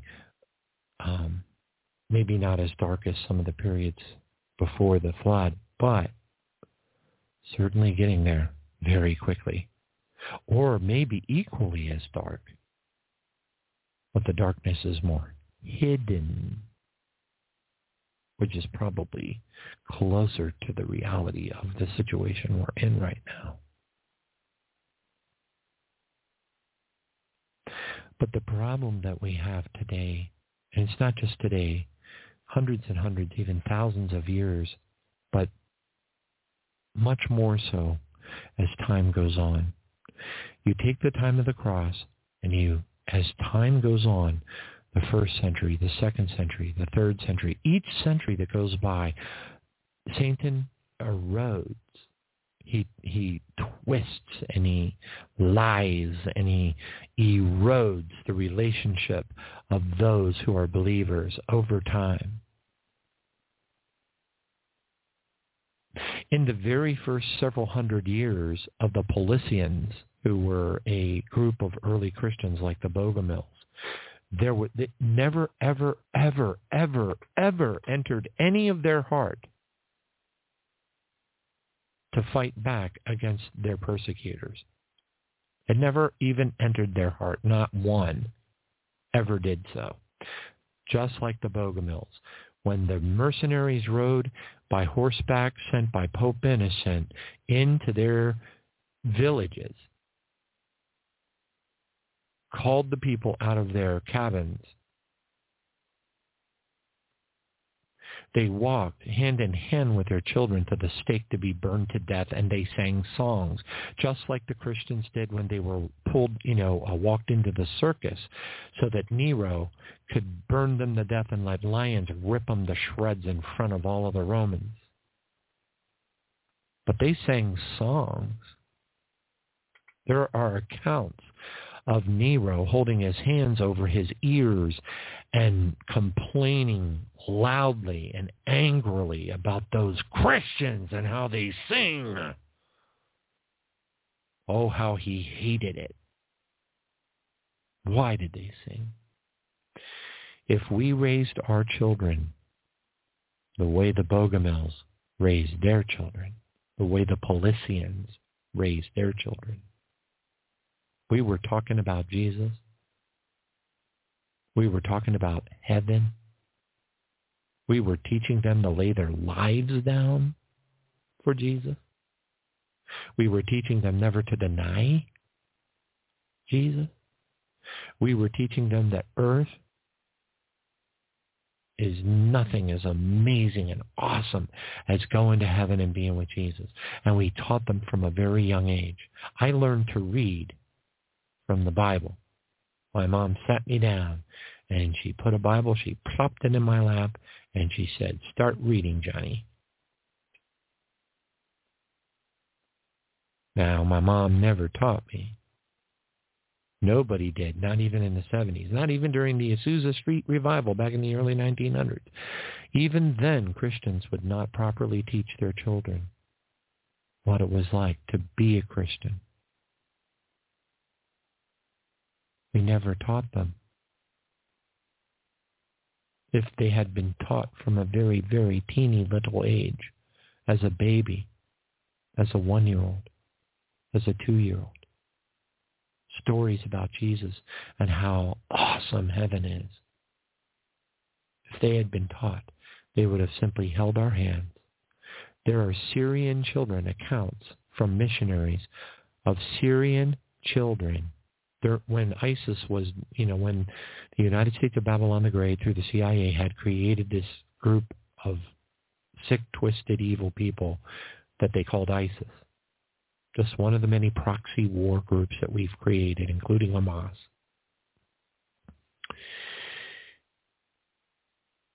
There were accounts by the missionaries in the refugee camps in northern Syria,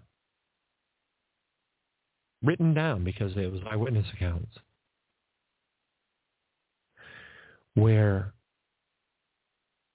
a mom, a dad, and 2 children, Syrian Christians, and almost all the Syrian Christians have been killed by now. Syria used to have more Christian churches in it than it had, like, mosques.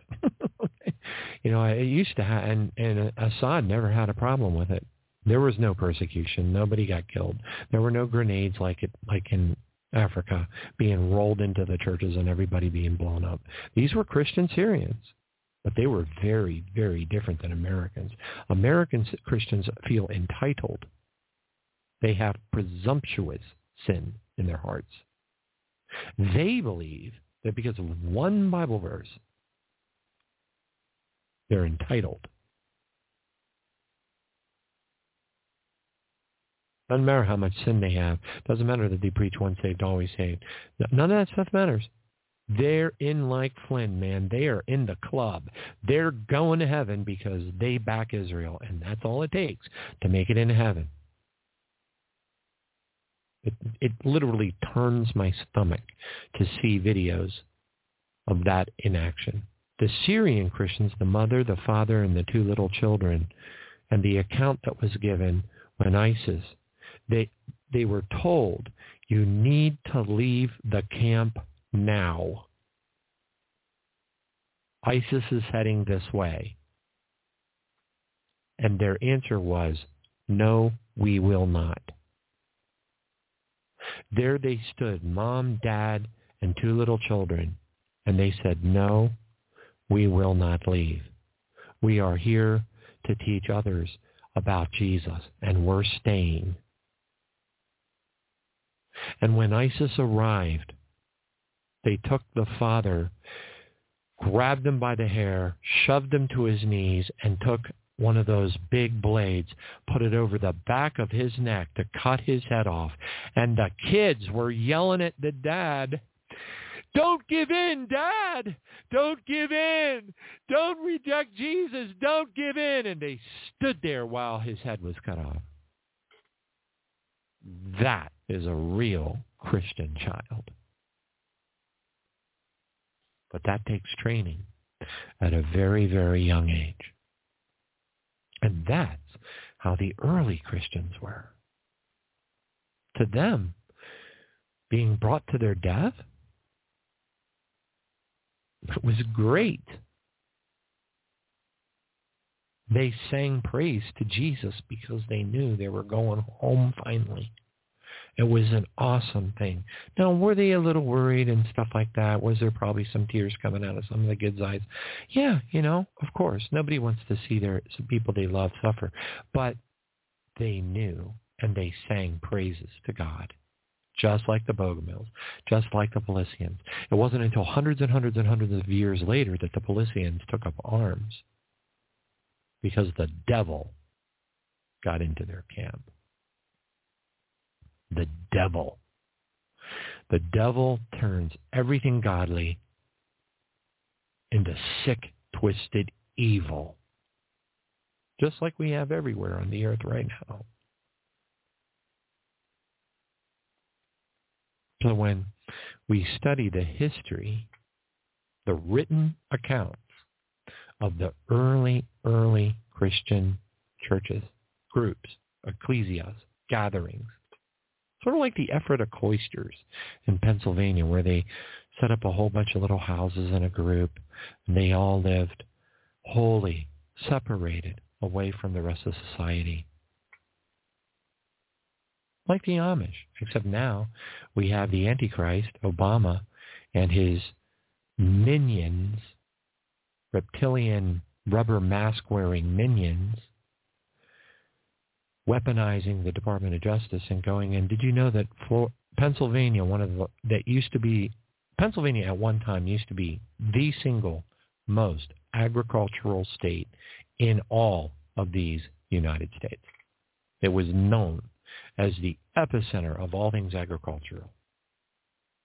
Now, that doesn't mean that there weren't other things like oranges and, strawberries and things grown in other parts of the country. That's not what I'm saying. But it was everything in Pennsylvania was agricultural. Driving down the road, going to church on a Sunday morning with the windows down, and my grandfather's old Buick, my mom used to say, "Oh, smell that country fresh air." What she was talking about was all the cows everywhere. Cows and cornfields and cows and cornfields and cows and cornfields everywhere. Everywhere. You could drive probably 2 hours and see nothing but cornfields and see nothing but cows and farms, big red barns, sometimes other colors, grain silos everywhere.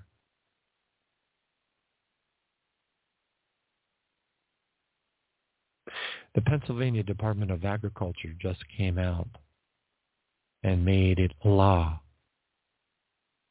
that it is illegal to grow your own fruits and vegetables. If you are going to grow anything, any fruit, any vegetable, any farm animal, anything, it has to be in a Pennsylvania state approved facility, complete with inspections and the whole lot. They implemented that law to destroy the Amish. And the Amish, I can promise you, will never, ever pick up a weapon. Because minus the baptism of the Holy Spirit, they are the closest thing to the early church on this earth today.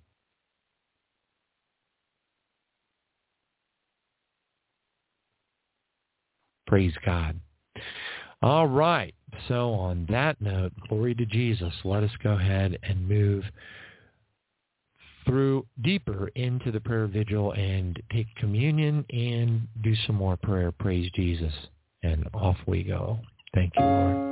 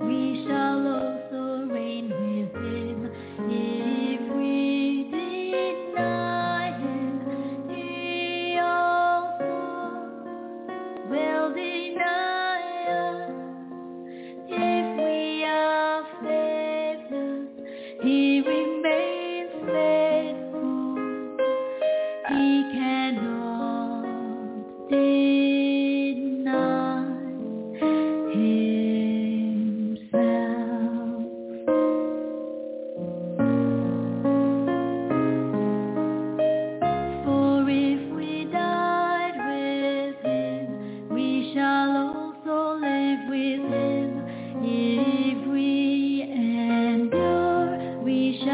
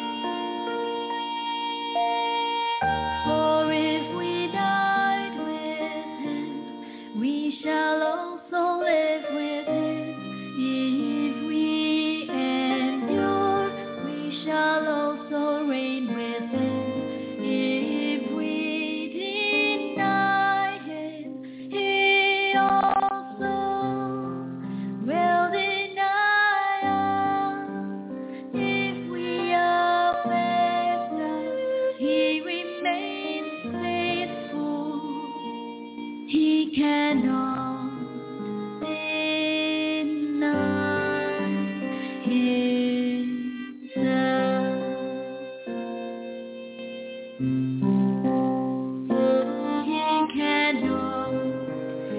He cannot deny himself. He cannot deny himself.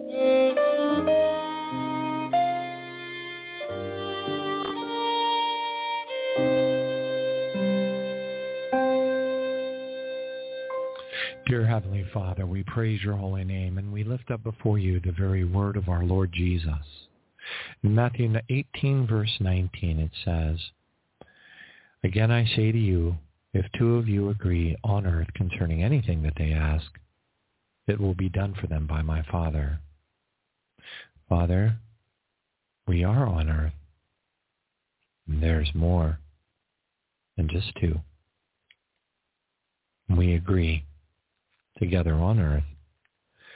And we ask you, Father, please, first, pour out an anointed spirit of love that we fall deeply, deeply in love with you and in love with you, Jesus. Second, please, we pray, please, that you will reveal to each of us anything, any behavior, whatever it is that is not in total harmony with your will. We know we're not perfect, but we want to strive for it. Please reveal it to us, that we might pray and seek your help.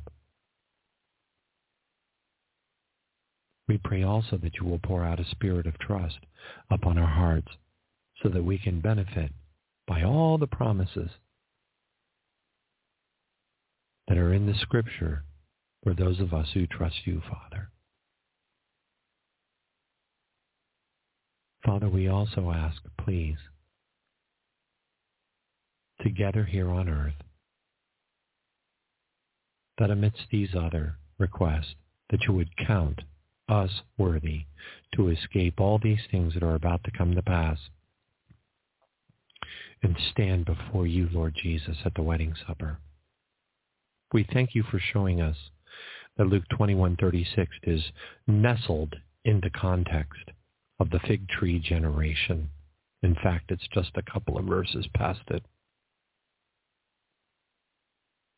Meaning clearly that it is material and directly relevant to the fact that we are the fig tree generation, making that verse not applicable to the people in the 1200s, the 1400s, the 1700s, the 1800s, the 1900s. Indeed, Luke 21:36 is only applicable to those that are part of the fig tree generation. And by checking off a list of things which he told us about in Matthew 24, Luke 21, Mark 13, 2 Thessalonians 2, and Revelation chapter 6, which all happen at the same time.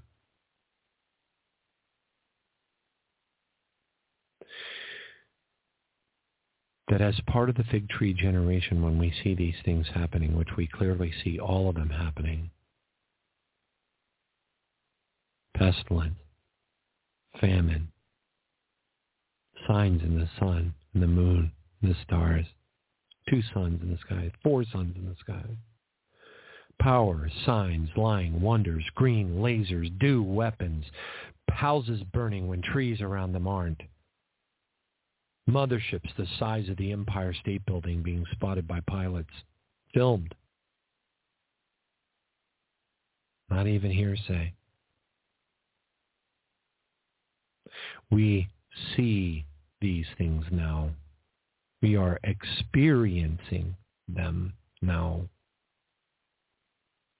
The so-called sky trumpets are back more than they've been in years. Very pervasive everywhere. And people are hearing them and freaking out. The only thing I can think of that is left is a greater coverage. We already know that there are multiple Christians that are being persecuted. There always has been, but now it's hit the United States. The pastor that had the homeless people that he was feeding in his church got written up for 18 criminal violations. The pastors that were thrown in jail in Canada, many, many more. The people that were indicted for criminal behaviors, multiple criminal charges, because they dared to pray outside of an abortion clinic. Anybody who thinks that persecution of the American Christian is not in full swing. Now, I'm not suggesting it's not going to get worse. That I am definitely not saying that. It could get a lot worse. And that's the only question we have left. Because all the other boxes are already checked.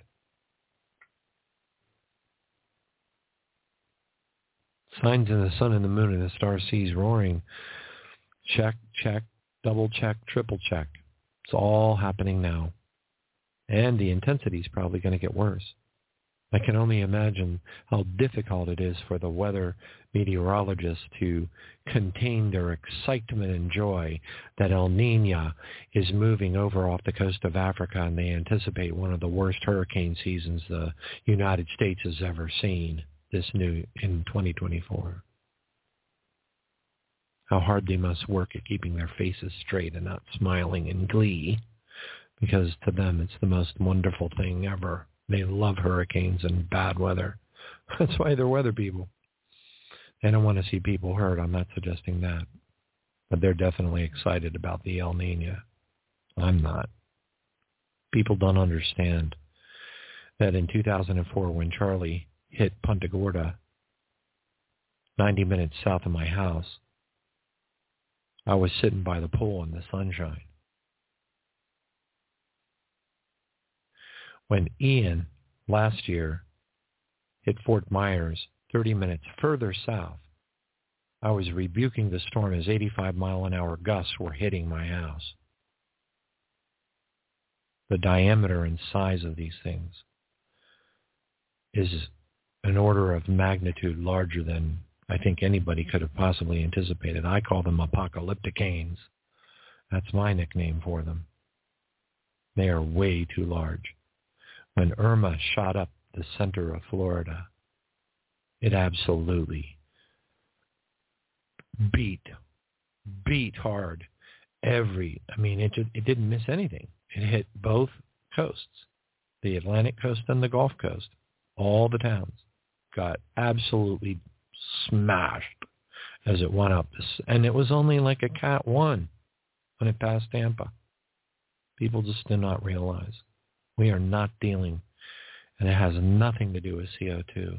The filthy reptilians, the filthy terrors, these filthy entities from the very, very depths of the darkest, most hideous parts of Dante's Inferno that are being allowed to continue their total onslaught, as Dr. Walter Veith would call it, on mankind. Our Heavenly Father has not stopped. Not one thing. The only thing that's suspicious is the elimination, or what appears to be, the wholesale elimination of the House of Windsor, which puts a lot of people's fire out if they think that the Tim Cohen teaching, the Antichrist in a cup of tea, is true. Why would you make a reptilian the Antichrist? Anyway, we praise you, Father God. We thank you for this opportunity to come before you. And we pray, Father, please cleanse and totally purify our heart, our mind, our soul, our spirit, our flesh, our tongues, our record-keeping books in heaven and our robe and gown in heaven with your precious blood and your holy fire. In the name of Jesus, cleanse us with your hyssop. Make us whiter than snow. Create in us a clean heart, O Lord. For in sin our mothers conceived us. We praise your holy name. Blot out all of our transgressions, all of our iniquity, and all of our sin in the name of Jesus. Purify us, for Titus 1 verse 15 says, to the pure, all things are pure. Use holy oil at this time in the name of the Father, the Son, and the Holy Spirit. I consecrate myself into the total ownership of the Lord Jesus Christ. We all consecrate ourselves into your total ownership. Into your hands we commit our soul. Into your hands we commit our spirit. Father, into your hands we commit our soul. Into your hands we commit our spirit in the mighty name of Jesus. And we shall not jump out of your hands. We praise your holy name and we thank you. And the entity of the darkness, worker of Satan, live or dead human spirit, member of a witch coven, anything that cannot call Jesus Christ its Lord and Savior, that at the moment that you set your wills against us, you shall be immediately struck in Jesus' name by the holy fire of God. It shall launch down from the glory pillar in the throne room and strike you into screaming agony in Jesus' name. Hallelujah. We declare the holy fire of God, a thorny hedge of protection, and a whirlwind of the Holy Spirit to blow it white hot and to surround our dwelling places on all sides, to rotate in a sphere around them that nothing unclean can touch us. In the mighty name of Jesus, we declare 8-foot-tall warrior angels to stand guard at the front of our houses. In Jesus' mighty name, we pray and decree that this protection will protect our loved ones. In Jesus' name, hallelujah. We declare the fire of God to vaporize all earthly and spiritual weapons, all fiery darts, and the entities, to strike the entities that were behind them in the name of Jesus, to vaporize all contracts of the darkness, all agreements of the demons to come against us and the demons that were behind them, and in any entity that would allow these spirits in or through their territory for the purpose of coming against us or our loved ones shall be struck by the fire of God in the name of Jesus. Father, we plead in Jesus' name for a platoon of warrior angels to be assigned to each of us to shut down all indirect threat vectors that may be used against us, to make good eyes blind, good ears deaf, and to stand guard within the hallways of our workplace, Father God, that we shall not be touched.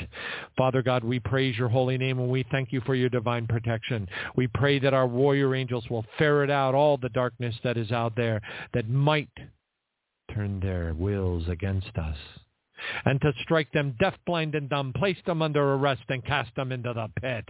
We declare the fire of God to weld the pit shut. We decree the fire of God to permeate the pit and to burn them into screaming agony.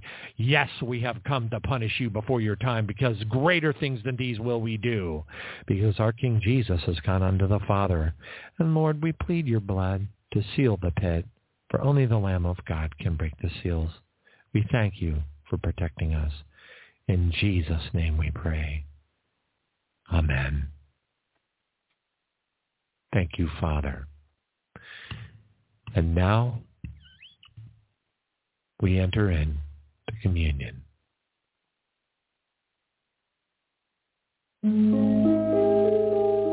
Whoops. Our Father, Fair enough. Hallelujah. which art in heaven, hallowed be thy name. Thy kingdom come, thy will be done, in earth as it is in heaven. Give us this day our daily bread, and forgive us our Thank you, Jesus. as we forgive our debtors.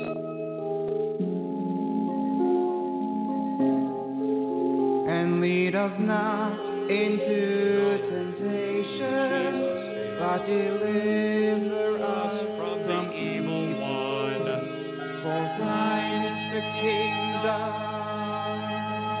and the power, glory forever. Amen.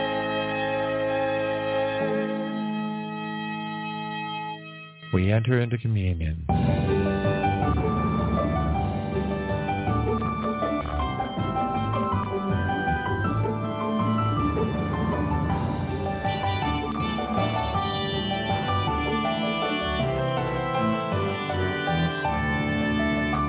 Your disciples were seated about you at the eve of unleavened bread. You said I'd eagerly yearn for this supper, and that you suffered so his children could be fed. I can only imagine the silence in the room as you passed on the bread to be torn. They did not understand the reach of his plan. In his love, we were told to rejoice, not to mourn. So we gather, remembering the glory of the Lamb, the one who was slain for the seed of Abraham. As we long for your coming, we imagine the feast, the King and his bride. When our waiting has ceased, you arose and went back up to heaven to plead to the heavenly court. You lifted the cup of forgiveness. It was paid, it was done. You had covered the cause, and I can only imagine the thunderous sound as all heaven exploded in cheers. We were freed from our chains. All that remains is to never give in. We are destined to win.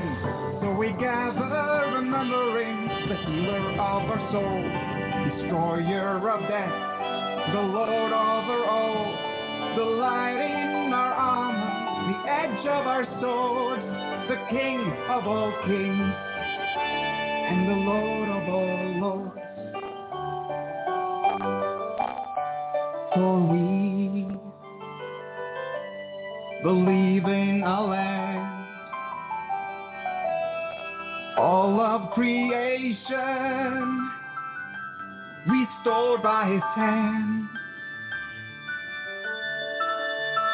Eternity, all is revealed. By the time we remember,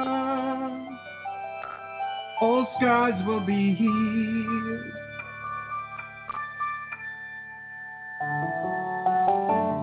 As we long for your coming, we imagine the feast, the Lord and his bride.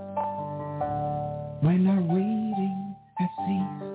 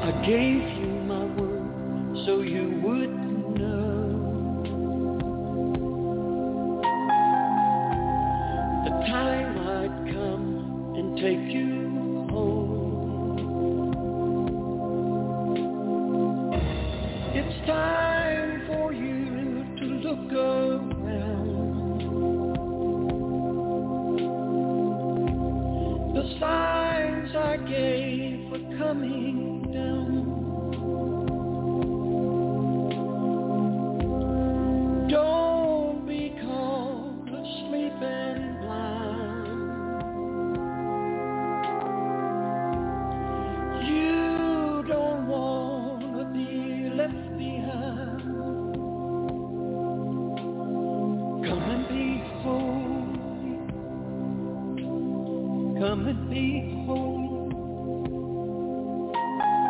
Come and behold. Come and behold. Come and behold. Come and behold. Come and behold. Come and be holy. Praise God.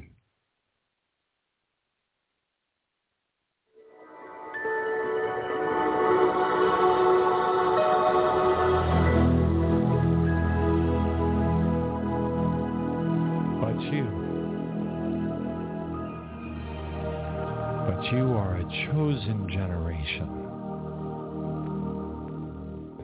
a royal priesthood, his own special people, a holy nation, that you may proclaim the praises of him who called you out of the darkness and into his marvelous light, who were once not a people, but are now the people of God, who had not obtained mercy, but now have obtained mercy. Therefore, as the elect of God, holy and beloved, put on tender mercies, kindness, humility, meekness, long-suffering, bearing with one another and forgiving one another. And even if anyone has a complaint against another, even as Christ forgave you, so you must also do. But above all these things, put on love, which is the bond of perfection. And let the peace of God rule in your hearts, to which you are also called in one body, and be thankful.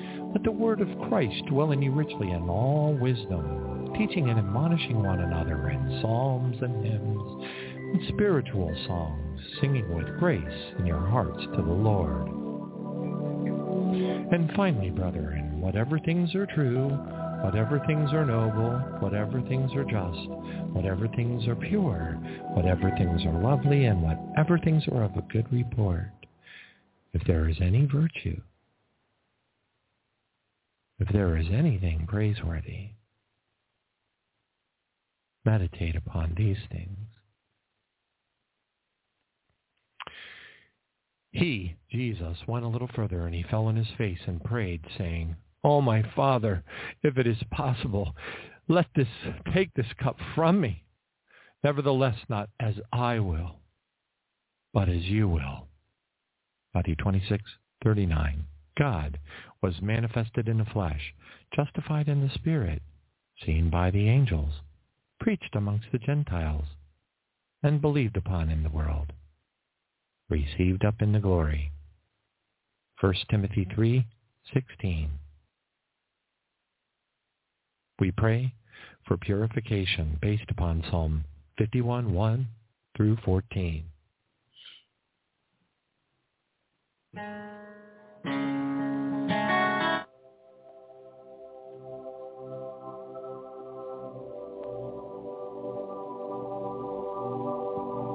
Father, in the name of Jesus, have mercy upon us. According to your loving kindness and according to the multitude of your tender mercies, we pray, please blot out all of our transgressions. Wash us thoroughly from our iniquity and cleanse us from our sin. For we acknowledge our transgressions, and our sin is always before us. Against you, Father, you only we have sinned and done this evil in your sight, that you may be found just when you speak and blameless when you judge. Behold, we were brought forth in iniquity, and in sin our mothers conceived us. Behold, you desire truth in the inward parts, and in the hidden part you will make us to know your wisdom. Father, purge us with hyssop, and we shall be clean. Wash us, and we shall be whiter than snow. Father, make us hear joy and gladness, that all the fiery trials that are to try us, that have tried us, will still allow us to rejoice. Hide your face from our sins and blot out all of our iniquity. Father, please create in us a clean heart. Renew in us a steadfast, determined, perseverant spirit.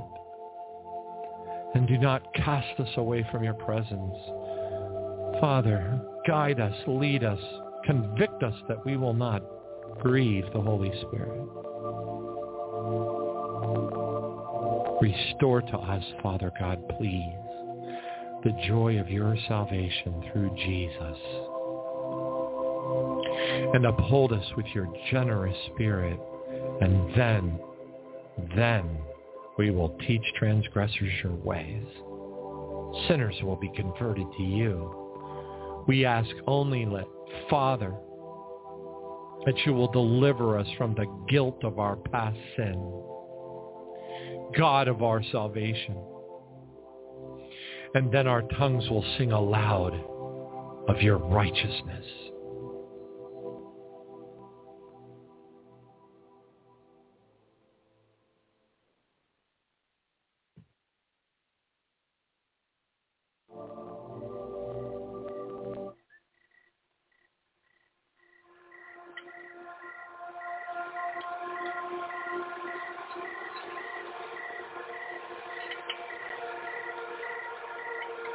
The Lord's Supper, Holy Communion.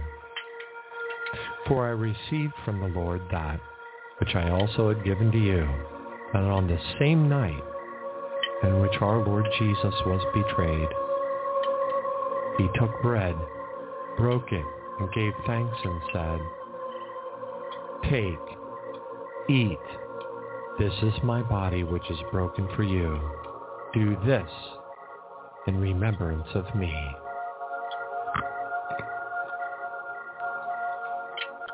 And then he took the cup after supper, saying, "This cup is the new covenant in my blood. This do as often as you drink it." As often as you drink it. In remembrance of me. For as often as you eat of this bread and drink of this cup, you proclaim our Lord Jesus' death till he comes for us. For us. Praise God. Ani ladodi vadodi li. I am my beloved's and my beloved is mine. Praise you, Jesus.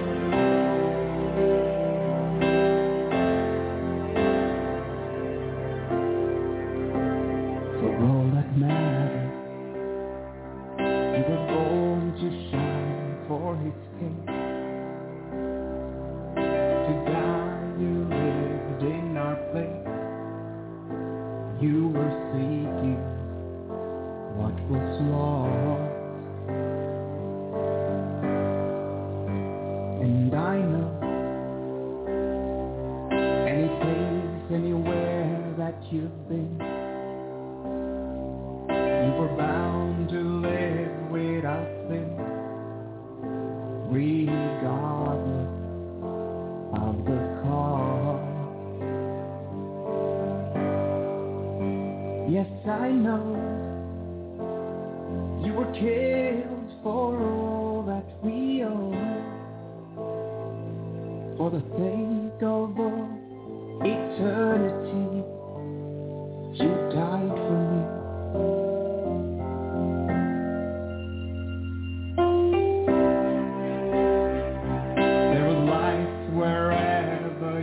touch. You were strong, you were kind, you were just. You were aiming for the goal. And you were smiling, always strong and secure through your word. Like a shepherd guiding his herd, giving shelter to the soul. 'Cause I know that your word holds power to grow. Through your spirit and serenity, you speak to me.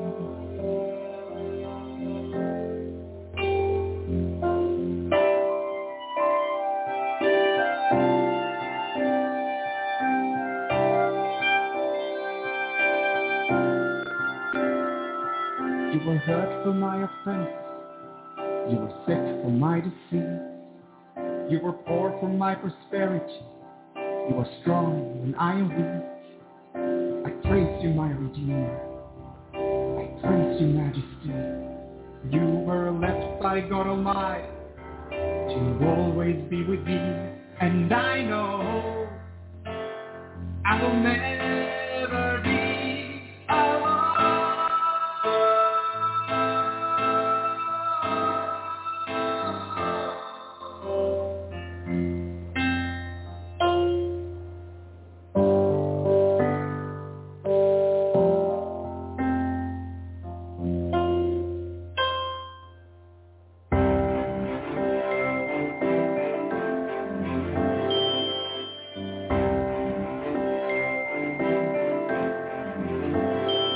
It is found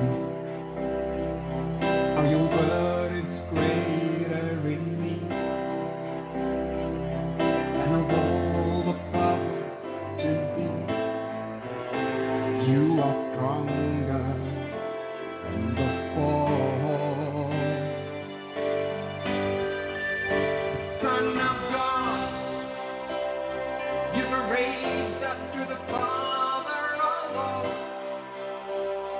And there you stand by the throne, speaking mercy for us all. And I know you will be wherever I go. If trouble rise, then easily you'll bear for me. And you know I will always follow you to spread the word, be a speaker of truth. I trust in you in all that I do.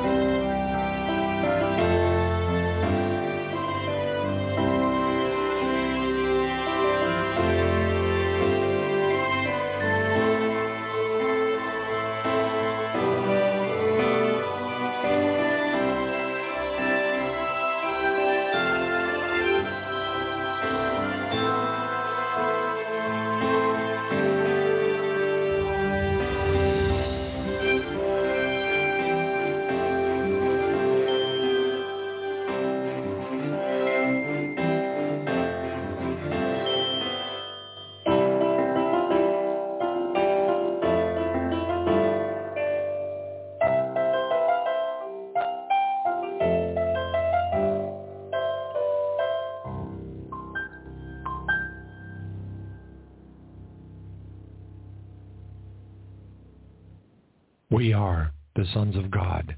We are the masters of the devil, and we are the servants and foot washers of mankind. Oh, so I sought for a man amongst them who would make a wall and stand in the gap before me on behalf of the land, that I should not destroy it, but I found no one. Ezekiel 22:30. We heard the voice of the Lord saying, whom shall I send who will go for us? And then we said, here we are. Father, send us. Isaiah 6:8. We praise your name. And now to him who is able to do exceedingly abundantly above all that we ask or think, according to the power that works in us, Jesus. Ephesians 3:20 to 21. Thank you, Father. Intensified prevailing prayer. Intensified prevailing prayer is God's ordained law and method for implementing his redemptive plan in this age until Jesus returns. It is the highest, the holiest, and the mightiest effort of which a child of God is capable. It is God's chosen way to bring heaven's power, heaven's resources, and heaven's angels into action upon the earth. Charles Spurgeon says, he who knows how to overcome with God in prayer has heaven and earth at his disposal. Intensified prayer is clothed with the might of God himself. Wesley L. Duell, the book Mighty Prevailing Prayer. James 5:16b, the effective, fervent prayers of a righteous man avails much. Fervent meaning having or displaying a passionate intensity. Impassioned, passionate, intense, vehement, ardent, sincere, fervid, and heartfelt. We cast out demons. Mark 16:17 to 18. And these signs will follow those who believe. In my name they will cast out demons. They will speak with new tongues. They will take up serpents. And if they drink anything deadly, that is in jest, anything deadly shall by no means hurt them. They will lay hands on the sick and they will recover. Hallelujah. 2 Corinthians 10:4 through 6. For the weapons of our warfare are not carnal, they're not earthly, but mighty in God for pulling down strongholds, casting down arguments at every high thing.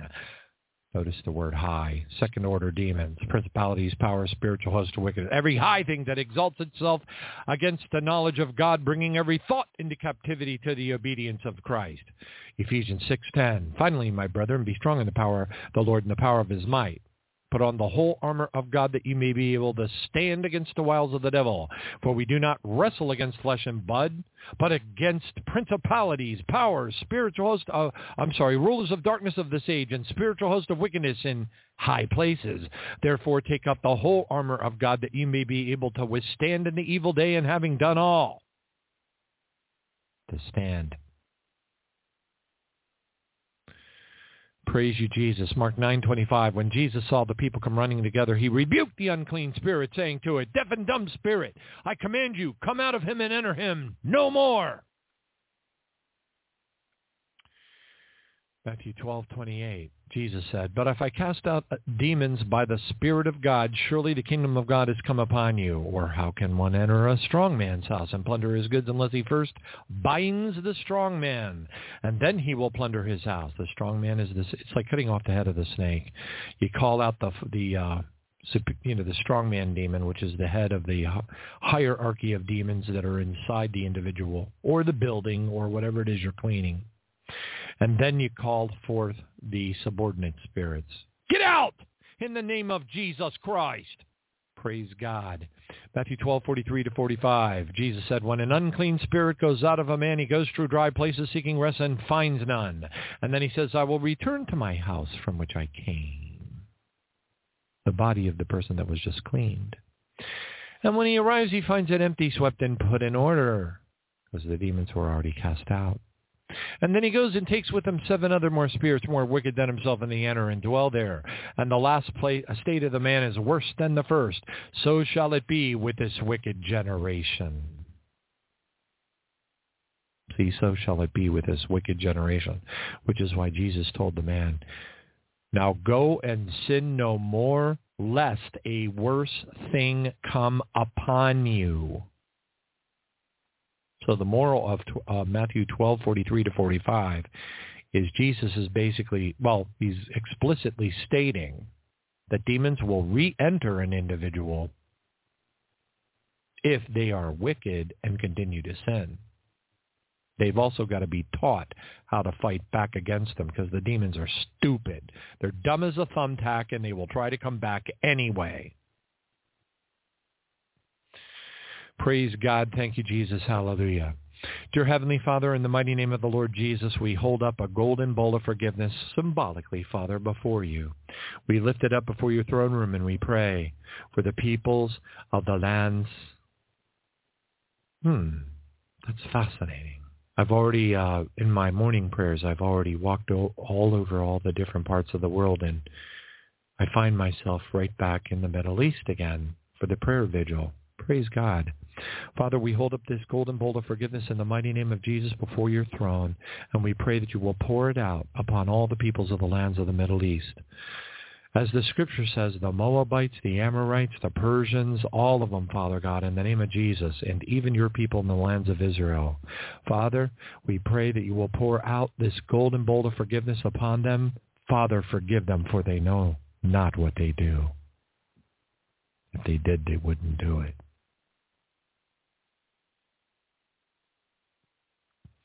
We part the spiritual realm as the Red Sea, above the lands of the Middle East, for safe passage for heaven's angels, heaven's resources, and heaven's power to move freely and unhindered upon the lands. For Father, as a royal priesthood, 1 Peter 2:9, we confess of the sins of the peoples of the lands of Israel and the lands of the Middle East. We confess of the sins of their first fathers and their fathers' fathers until before there was time. We break all yokes of bondage. We renounce all things spoken of in the darkness against them.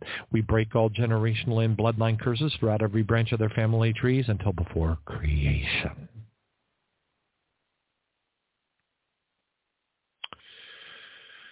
Praise you, Jesus. Principalities, powers, and strongholds, spiritual hosts of wickedness, rulers of darkness in high places above the lands of the Middle East, we come against you. In the name of the Lord Jesus, by the blood of the Lamb of God, we decree fire swords of cherubim shot down from the heavens to cut you into pieces. We declare the fire of God to launch down from the glory pillar and burn you into screaming agony in the mighty name of Jesus Christ. And we decree hundreds of trillions of legions of warrior angels, archangels to follow, diamond-tipped sword sharp as razor blades to enter into war with you, such as never been seen since before there was time, in the mighty name of Jesus Christ. Hallelujah. Strong men, come forth. Subordinate spirits, out now. In the mighty name of Jesus Christ, we command you, get out of the peoples of the lands of the Middle East. Now, in Jesus' name, we declare and plead for an innumerable company of angels of war to descend upon you, to strike you deaf, blind, and dumb, place you under arrest, and cast you into the pit. We decree the fire of God to weld the pit shut. We declare the fire of God to permeate the pit and to burn you into screaming agony. In the mighty name of Jesus, we plead the blood of the Lord Jesus to seal that pit, because only the Lamb of God can break the seals. Lord, Father, we're asking, only if but for a time, for a breakthrough. We declare the holy fire of God, a thorny hedge of protection, and a whirlwind of the Holy Spirit to encapsulate all of the peoples of the lands of the Middle East, the good and the bad, in the mighty name of Jesus on all sides. Job 1:9. In Jesus' name, let nothing unclean re-enter the clean-swept house. And in the name of Jesus, we declare the crystal river, the living water, the abundant grace of God to enter into the spirit and the soul of all of those there. In Jesus' name, to fertilize the soil therein, that they shall receive the seeds of these prayers. These prayers will bear fruit, and the fruit will remain. John 15:16. And Father, we plead for an innumerable company of angels of light and love to enter into their dreams, their visions of the night, when deep sleep falls upon men, to save their souls from the pit, and Father, to seal their instruction. For it is your will that not one should perish. In the name of Jesus we pray. And thank you, Father. Amen. We will see you next Friday, Lord willing. Praise God. Things are getting creepier out there by the day. Stand strong, stay in praise, and grow ever closer to Jesus. And also, forgive me for mispressing buttons. I'm still getting used to this sound console. It's like it's completely different than the other one, and I have to find the buttons and press things in the right order. So again, I'll figure it out. It'll just take me I only once. So anyway, God bless you all. See you next Friday, Lord willing.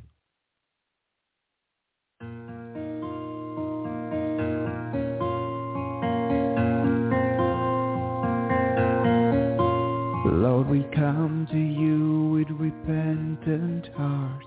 We seek you with all our might. Sinners at the mercy of